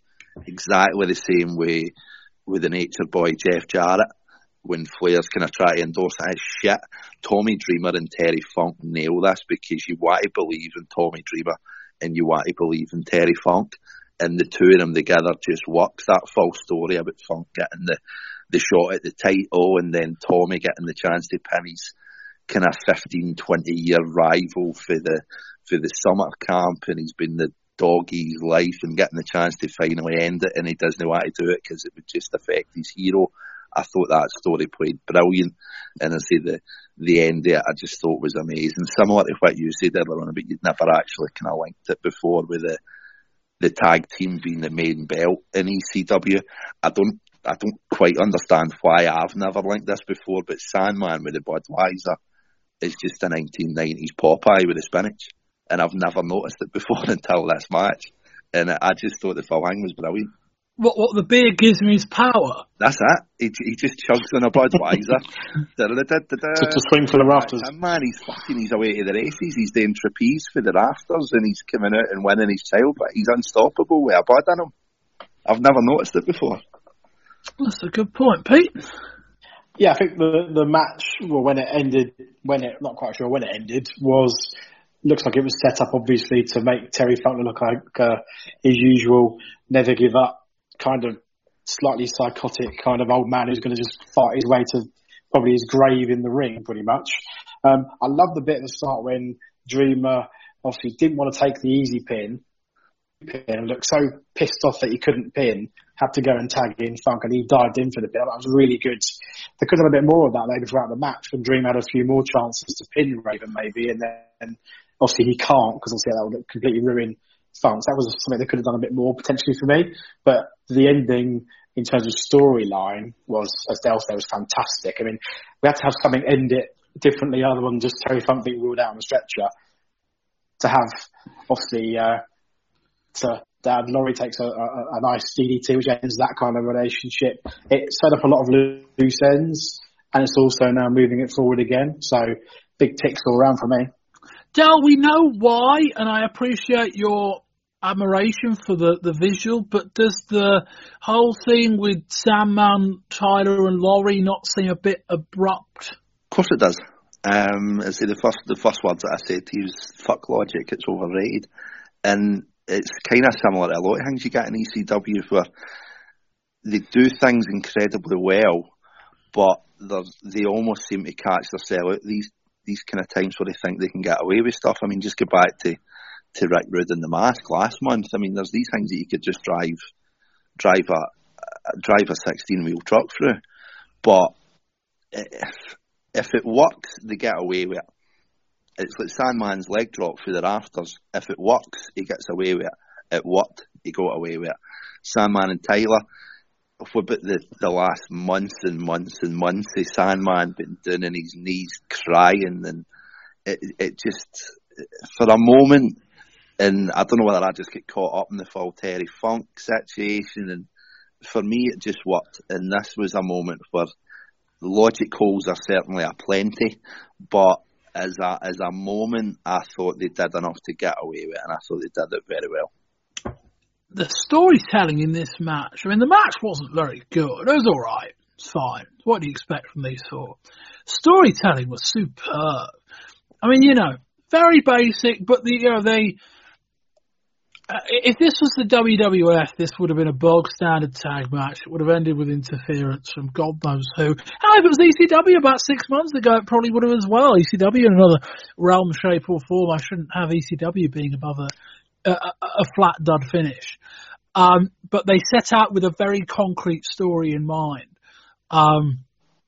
And they executed it really well, from Funk's never say die attitude, even when he got pretty close to it, to Dreamer trying to protect Funk at all costs, both in not being attacked and then knowing when to try and get him out of there, from trying to stop Funk getting hurt to try and get Funk backstage. And then to the whole stuff with, Stevie comes out almost as a distraction to fill a bit of time. And Sandman comes back out. And, as you say, though, fuck Logic to a point. I guess the wider question on the stuff with Laurie and Tyler was, in the situation they were in, and with their hands somewhat forced by the idea that the pay-per-view company said, we don't want anything to do with kids to that degree on your screen. Between the option of just abruptly change the court direction or try and explain it, maybe this was just better. Maybe having no explanation at all was better than trying to come up with a shit one. Maybe just putting Tommy Rich with Little Guido would have been better than that bullshit 2-minute promo trying to explain why Tommy Rich was with Little Guido, right? From that sense, it worked. From an execution standpoint, it worked.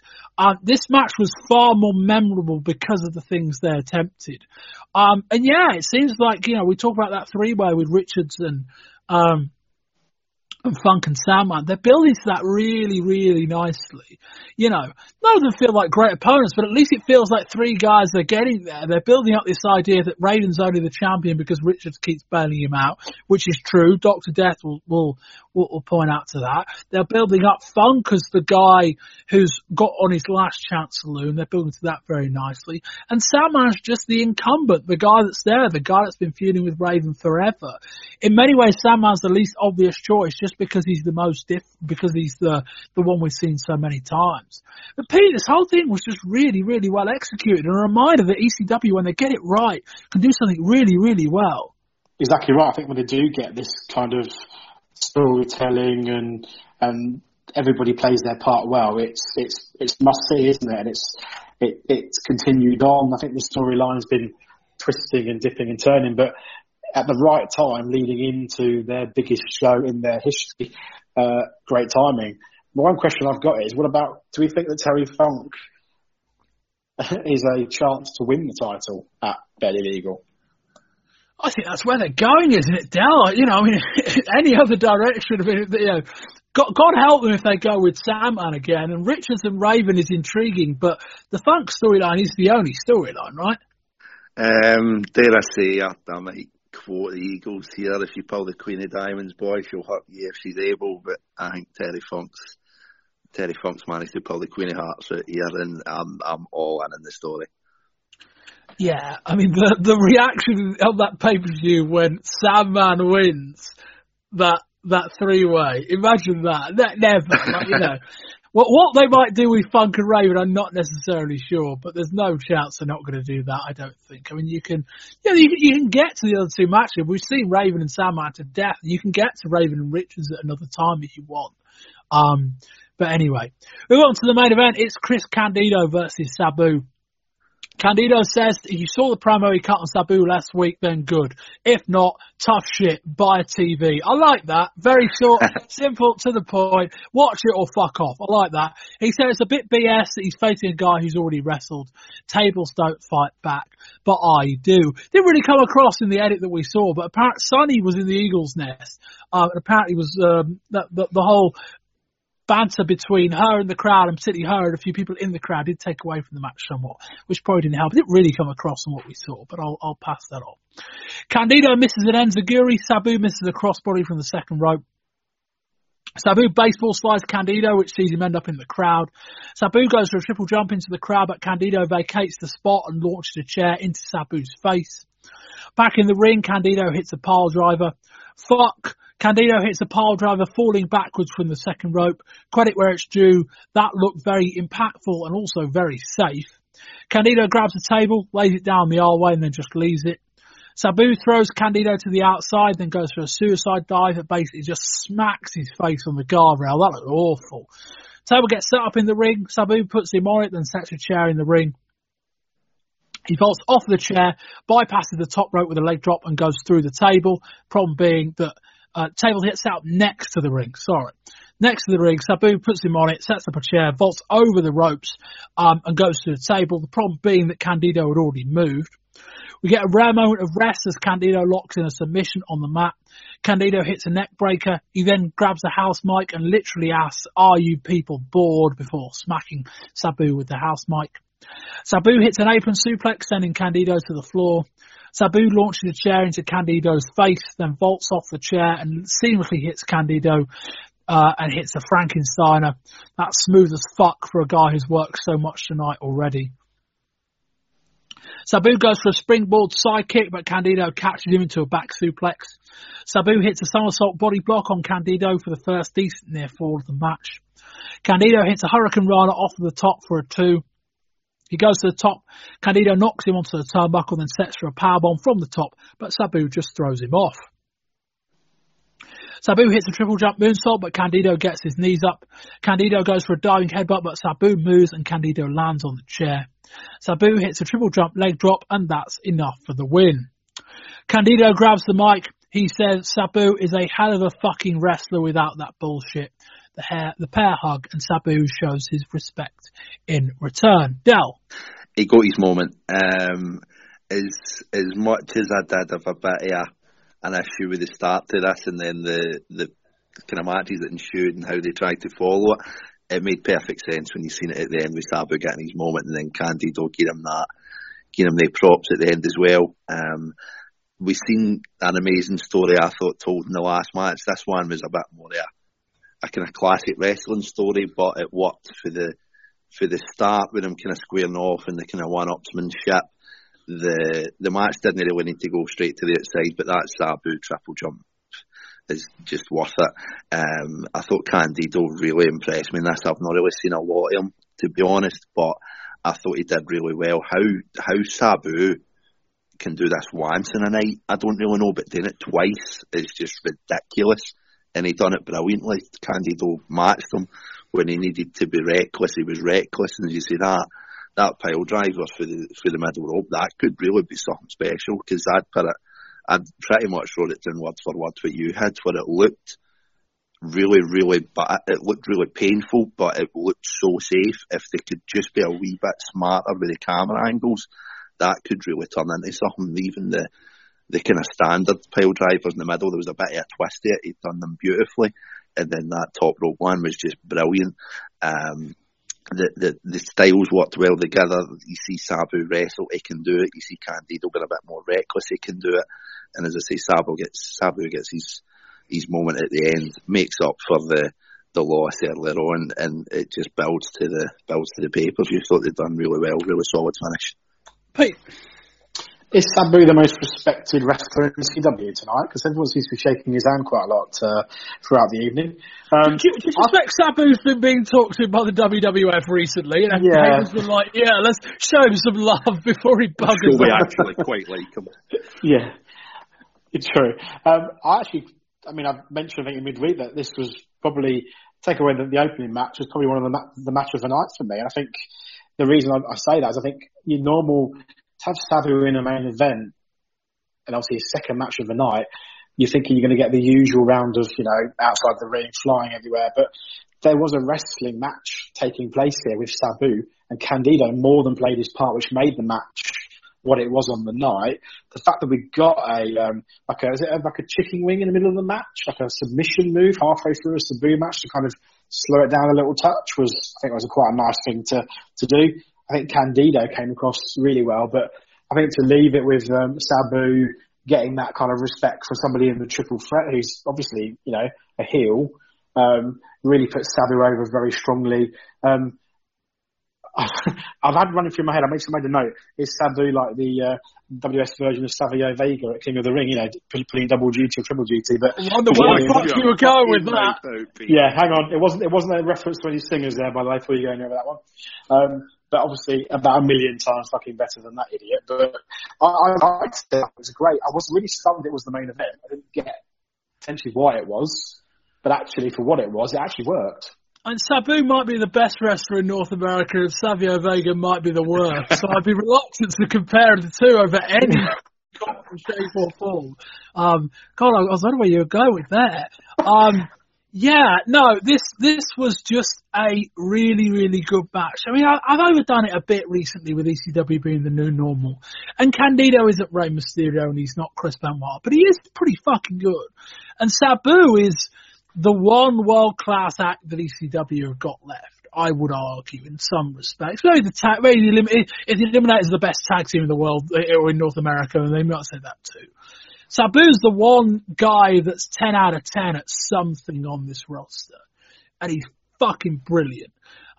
Works twice in a night, works two batshit crazy matches as well. I think that's the only gear he knows. I talk about him going to the WWF. What would Sabu look like in the WWF? I know we had him briefly in WCW in 95, I think, or maybe it was the beginning of last year, I can't remember now.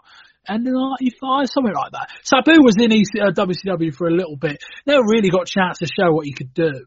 But I think the idea that, a lot of people are showing Sabu some love at the moment. There may be something to that. I haven't read anything. I'm just speculating. This is a really fun match.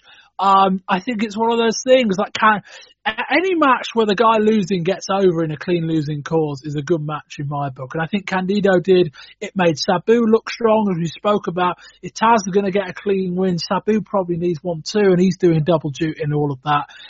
Dale, he's their MVP right now. Pretty much, I mean, as I said in my quick review, how somebody like Sabu can do these matches once is brilliant. How he can do it twice is even more ridiculous.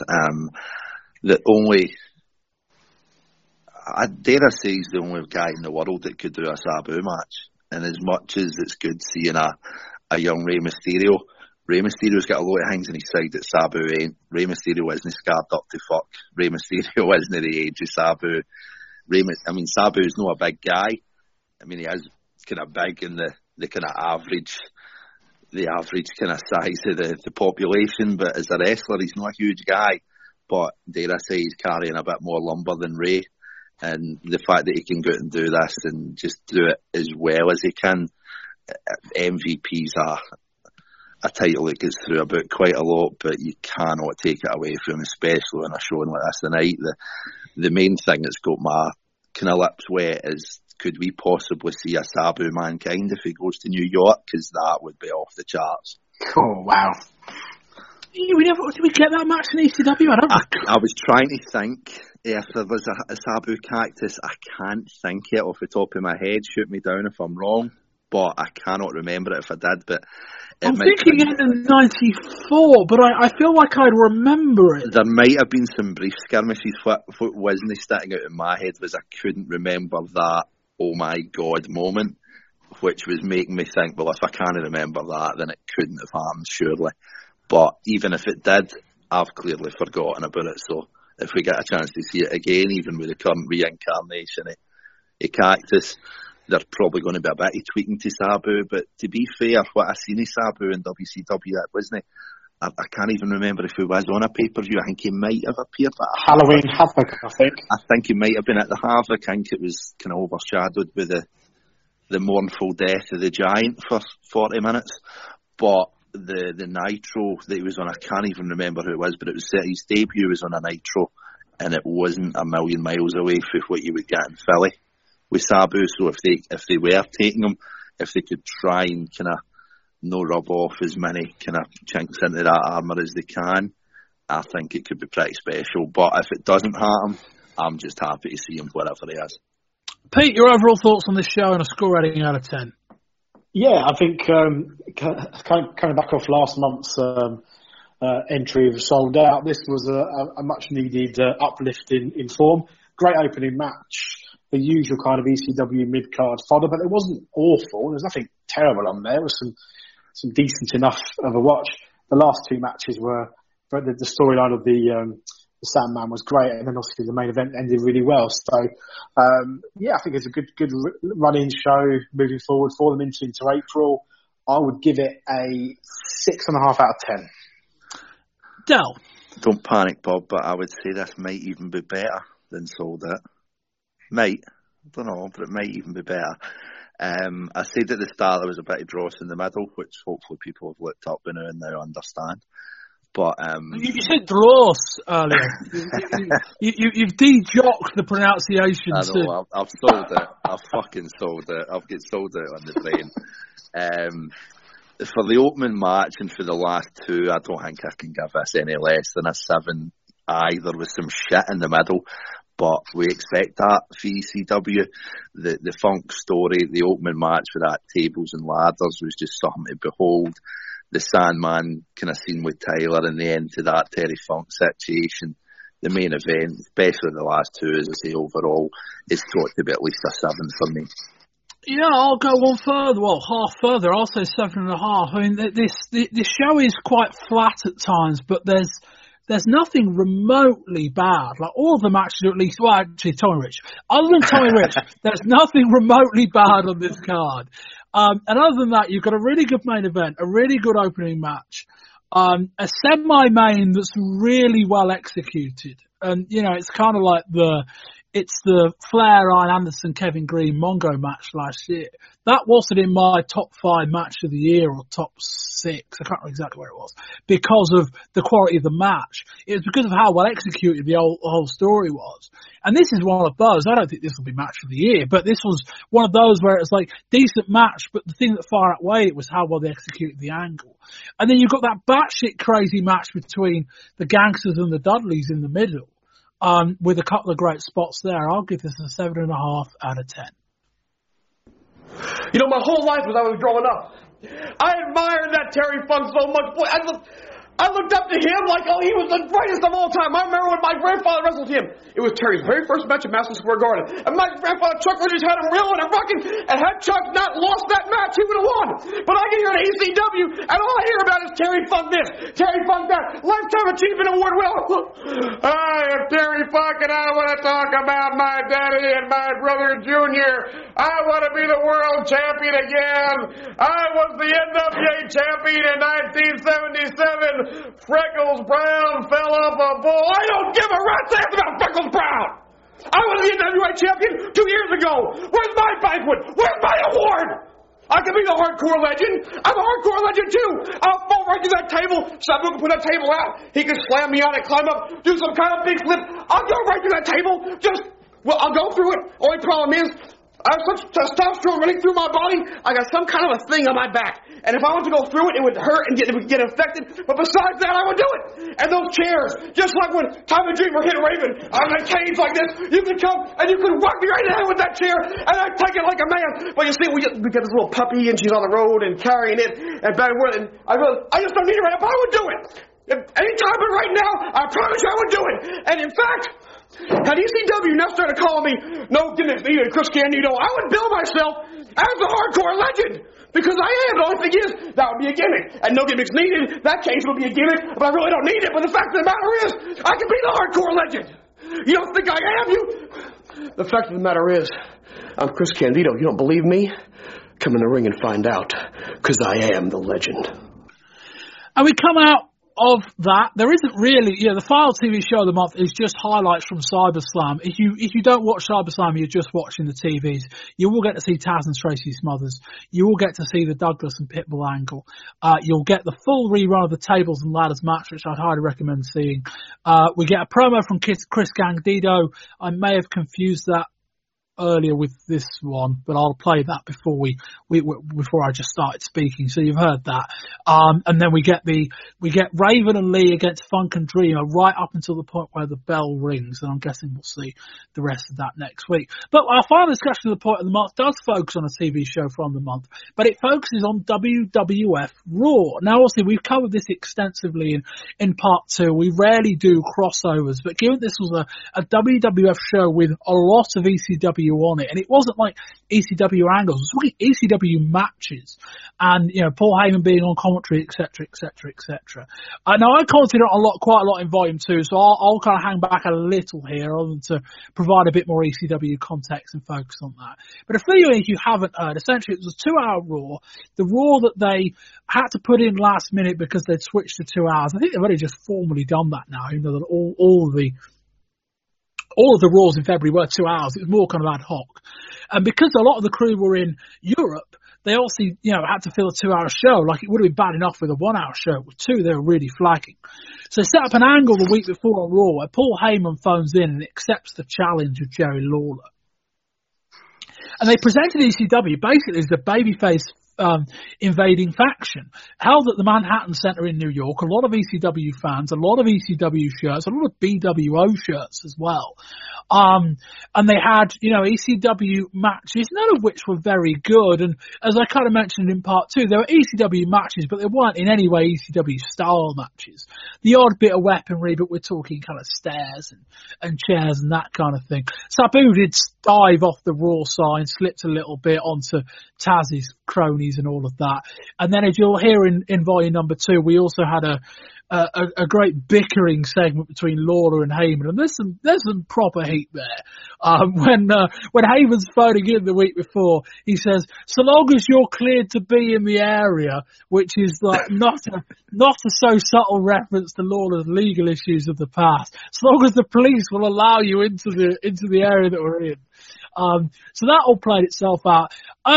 Now, we are sat here, asking the question of what the hell the WWF got out of this, because ECW essentially got a nationwide platform to promote their pay-per-view, and the WWF got a bit of fairly meaningless filler. Yeah, that as well. But from an ECW standpoint, cash in all you can. I don't know how much control they had. I mean, I think I suspect it was more a case of, we want you to fill these matches, and they were like, okay, and these are the guidelines you got to fill. They were like, okay. But from ECW's point of view, this was a big home run, this whole thing. From the moment the Eliminators walked out to the big pull apart with Heyman and Lawler, I think 2 big thumbs up from their perspective. Absolutely nailed it. From a Philly point of view, there's a couple of bits in the middle, as you say, with Sabu almost necking himself off the Raw sign or the Tazplex over the top rope that never quite worked, but if you start to finish, they pretty much nailed it. You would have talked about it a lot more earlier on with WWF, so I'm purely going to focus in ECW, but they really did everything. Even for the start, the fact that they didn't come down an aisle, they jumped the barrier. it's little things like that that make a difference. The young ring attendant being in there and then taking the total elimination, it gets over the move, it gets over the kind of the maverick, kind of cavalier side of ECW. The Paulie and Jerry Lawler bit was amazing. It's like, oh, Lawler just slates the BWO. It's just another rip-off. Well, of what then, Jerry? Answer that, King. And it's just, you never really see heel commentators get their comeuppance, and Paulie was just never one to shy away from it. They got a few matches in there. As I say, I was more under the impression that it was maybe going to be, Paulie will come out and maybe get a guest commentator spot, or you'll maybe see a Tommy Dreamer or something. The fact that they got as much airtime as they did just nailed it for ECW. As you said, they never quite got into the full Philly, if you want to call it that, but there was a bit of weaponry in there. There was kind of the names that you would expect, whether it's a Taz, he comes out with a full team Taz. You get the Eliminators coming to the start and getting the total elimination over. I think the best bit of this could arguably be, as much as he maybe not like it, Jerry Lawler, because Jerry Lawler, whether he meant to or not, just put this over to the moon by the way that he acted and the way that it kind of inadvertently just made ECW superstars. And I think he'll probably be cussing just how good he can be sometimes, because he sold it as much as anybody, apart from maybe Paulie, who probably gave Vince a run for his money for being the best promoter. A little story from the Pro Wrestling Torch before I bring Pete in. Before the February 8th WWF Shotgun Saturday Night went on the air, fans were chanting BWO, BWO. On the satellite feed before the show, McMahon and Sonny were doing sound checks. McMahon asked Sonny to explain the BWO to him since he didn't know what the fans were chanting about. Sonny said the BWO was an ECW thing. McMahon said, really? What is it? Sonny said, it's the Blue World Order. They have this guy called the Blue Guy and he formed the Blue World Order. There's also Big Stevie Cool. That's Stevie Richards doing a Diesel takeoff. There's a few more members also. McMahon said, I bet there are if it's like the real thing. He seemed amused as the concept was explained to him. Just an interesting little story there. Pete, thoughts on all the above? Yeah, I think Paulie must have been literally rubbing his hands together with dollar signs, in his eyes as this whole thing kind of took shape on the night, because it was just he got everything he wanted out of it. I don't know, obviously you spoke about the left side of it on the other show there, but ECW on the night, as Dale said, played an absolute blinder. You got the big names out there, you got everybody over. Yeah, Sabu did his crazy move. Paulie and Jerry Lawler, there's a feud in itself, built on the night, obviously the week before with the phone call and I think it was perfect. But, what is the influence of WWF in there? What is there? How did they allow this to sort of probably get over maybe more than it should have done, I guess? But in a funny kind of way, like, if this doesn't make any sense if it's a one and done, but if they turn it into an actual angle, the WWF's benefit is they get a storyline out of it. And not that they can't have access to ECW's talent, because I said in Volume 2, they should just buy the Eliminators when they can. But they can create an angle and a story that can almost, if you like, introduce potentially 4 or 5 ECW acts that they just then sign. So we don't know what's coming forward. Next week's Raw is from Europe, so they're not going to be on that. The interesting one will be the week after, whether anything comes from that going forward. But I think the WWF's point of view, like one and done, it makes almost no sense. ECW gained a lot, WWF gained very, very little. But if the agreement was or becomes, let's turn this into a storyline, we'll allow you to promote your stuff and get your guys on TV, but with a view that after 3 or 4 months, we're going to take exclusive ownership of Eliminators, Sabu, etc., a few other names. And this could be the WWF's way of introducing like a new batch of guys and getting them over in a way that's different to everything else. If that's the goal, then great. But at the moment, if it's just one and done, you're kind of like, what's the point? I thought it was very entertaining. I was just a bit disappointed we didn't get Shane Douglas. I think that would have Shane Douglas in ECW Shane Douglas mode would have been fucking phenomenal. There was two names that I had down that I was not expecting. One of them I seen, which I was very surprised at, in the Sandman.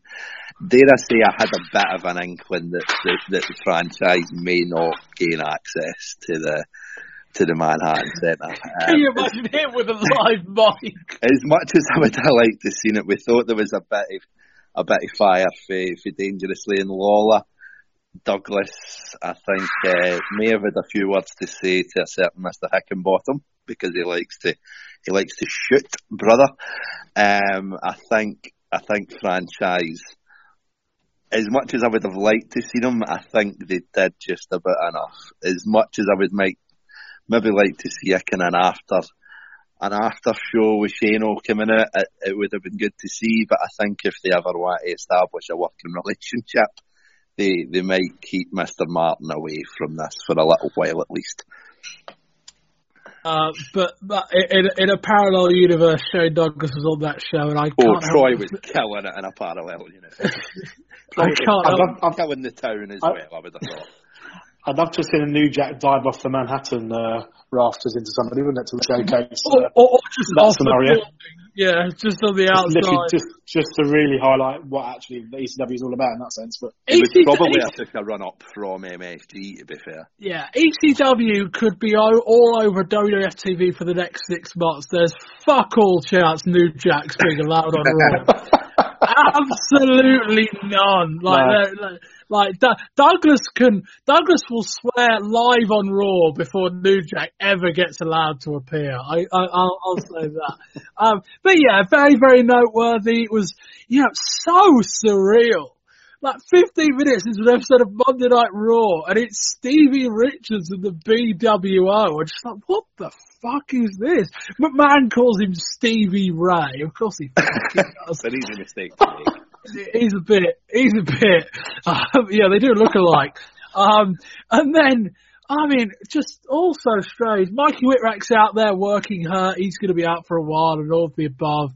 We did, as I kind of said in volume 2, it's difficult. I'm on both shows, but we didn't get New Jack doing something stupid. We didn't get a Bill Alfonso promo, and we didn't get Shane Douglas slagging off Ric Flair and or Shawn Michaels. So in some respects, it wasn't an ECW show in the slightest, but fascinating that they got this time just to show off and to promote their thing. And Lawler was shooting.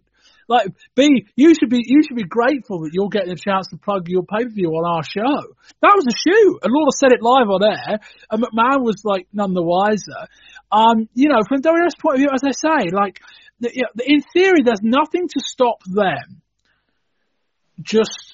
There is nothing to stop them just signing the Eliminators and signing Sabu. They're only on short-term ECW contracts, I believe, through until the end of the pay-per-view. WWF, if they want to, could take their pick. In many respects, it's like, well, do it, but you might as well, now you've got it, create an angle out of it.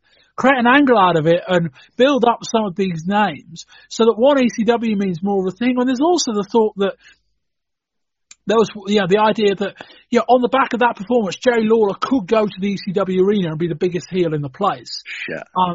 That could be great. Like, they could do that. I mean, that'd be fantastic. Dare I say, you might get his wish of the ECW fans setting somebody on fire, because I don't think he would be escaping with an uncharred crown. What a great line. Why don't you do what you normally do and just set one of the fans on fire? What a great line from Lawler to Heyman. And then also the thought, as I kind of said, again, during Volume 2, I would have, if I was the WWF and there was more to this than one night, and I know Owen and Bulldog, I think, were in Europe, they certainly didn't appear on this show. I know the Eliminators won the tag titles. Make a splash like that, make a big deal out of that, and then, you could do that, and then you could send Crawford and Furnace, or Furnace and LaFon back to ECW, something like that, but we don't know. But there's a lot of potential for crossover if both companies are willing to work together. Funny enough, one story that came out the Observer was the ECW segments were rated slightly higher than the non-ECW segments, which is interesting and a bit telling, amongst other things. But yeah, Pete, any more thoughts? I just thought it was a fascinating show, and anyone that I don't think many people are exclusively listening to our ECW shows. And if there's one takeaway from this show, it's watch the Sandman finish from the Devon match. But if anyone exclusively listens to our ECW shows or just stumbled upon this, I would highly recommend watching this episode of Raw. Absolutely, it was 20 minutes in to see this happen on Raw, when normally you're looking forward to It's just gone 2 hours. Was that night went 2 hours? Well, sort of not. I mean, technically all of the Raws in February have been 2 hours. They've all been kind of 2 hours making it up as we go along. As in one was a 2 hour house show basically, and then they went 2 hours for a week, and then they went 2 hours for another week. I believe now it's been officially confirmed they're now 2 hours, but it's been very much week to week so far. I mean, you can imagine that being a 2 hour show without this. What would we have watched? Oh my God. It would have been dire. Well, they probably would have put reruns on from pay-per-views. I would think they'd done that before. I think that would have been the way out. They didn't have enough crew for 2 hours. Definitely not. I mean, if this is going to be some sort of interpromotional sort of work together, they've definitely stolen the march on WCW with some of the talent they can potentially raid out. Like you mentioned the Eliminators. Could we see a Sabu Mankind match in the future? That's the one to look out for, maybe. You know, you wouldn't mind seeing maybe a Tommy Dreamer. I don't know about Sandman and these kind of people if it works in that environment, but I think it's just fun. Paul Lee's just a magician, isn't he? Really, he's just somehow got he's obviously got Lawler properly rolled up, which has really made it bigger than probably it's ever going to be, and it's going to work for him massively. So Heyman's a genius. Yeah, and just the thought that, you know, wherever this could go, there are a lot of very, very exciting places this could go, a lot of exciting things they could do. And also the thing that was pointing out, just to point it out, we talk about an ECW invasion. Funnily enough, it would actually, you know, not that they've got a choice, but it would make more sense if they invaded WCW, given the amount of ex-ECW guys on that roster, like the Enemy and the, you know, Malenko and Guerrero and Benoit and other guys like that. It might make more sense for them to do that. Dale, any more thoughts? I'm just looking forward to the New Jack Goldust match when the invasion takes place. The thing that filled me most with joy during this full 2 hours is, I mean, I know there used to be a bit of a reputation with Elvis Aaron Presley shooting TVs. It just fills me with joy that undoubtedly north of the border, a very frustrated Jeff Parker was just launching a remote control at TV during this. So why am I watching this shit on my TV?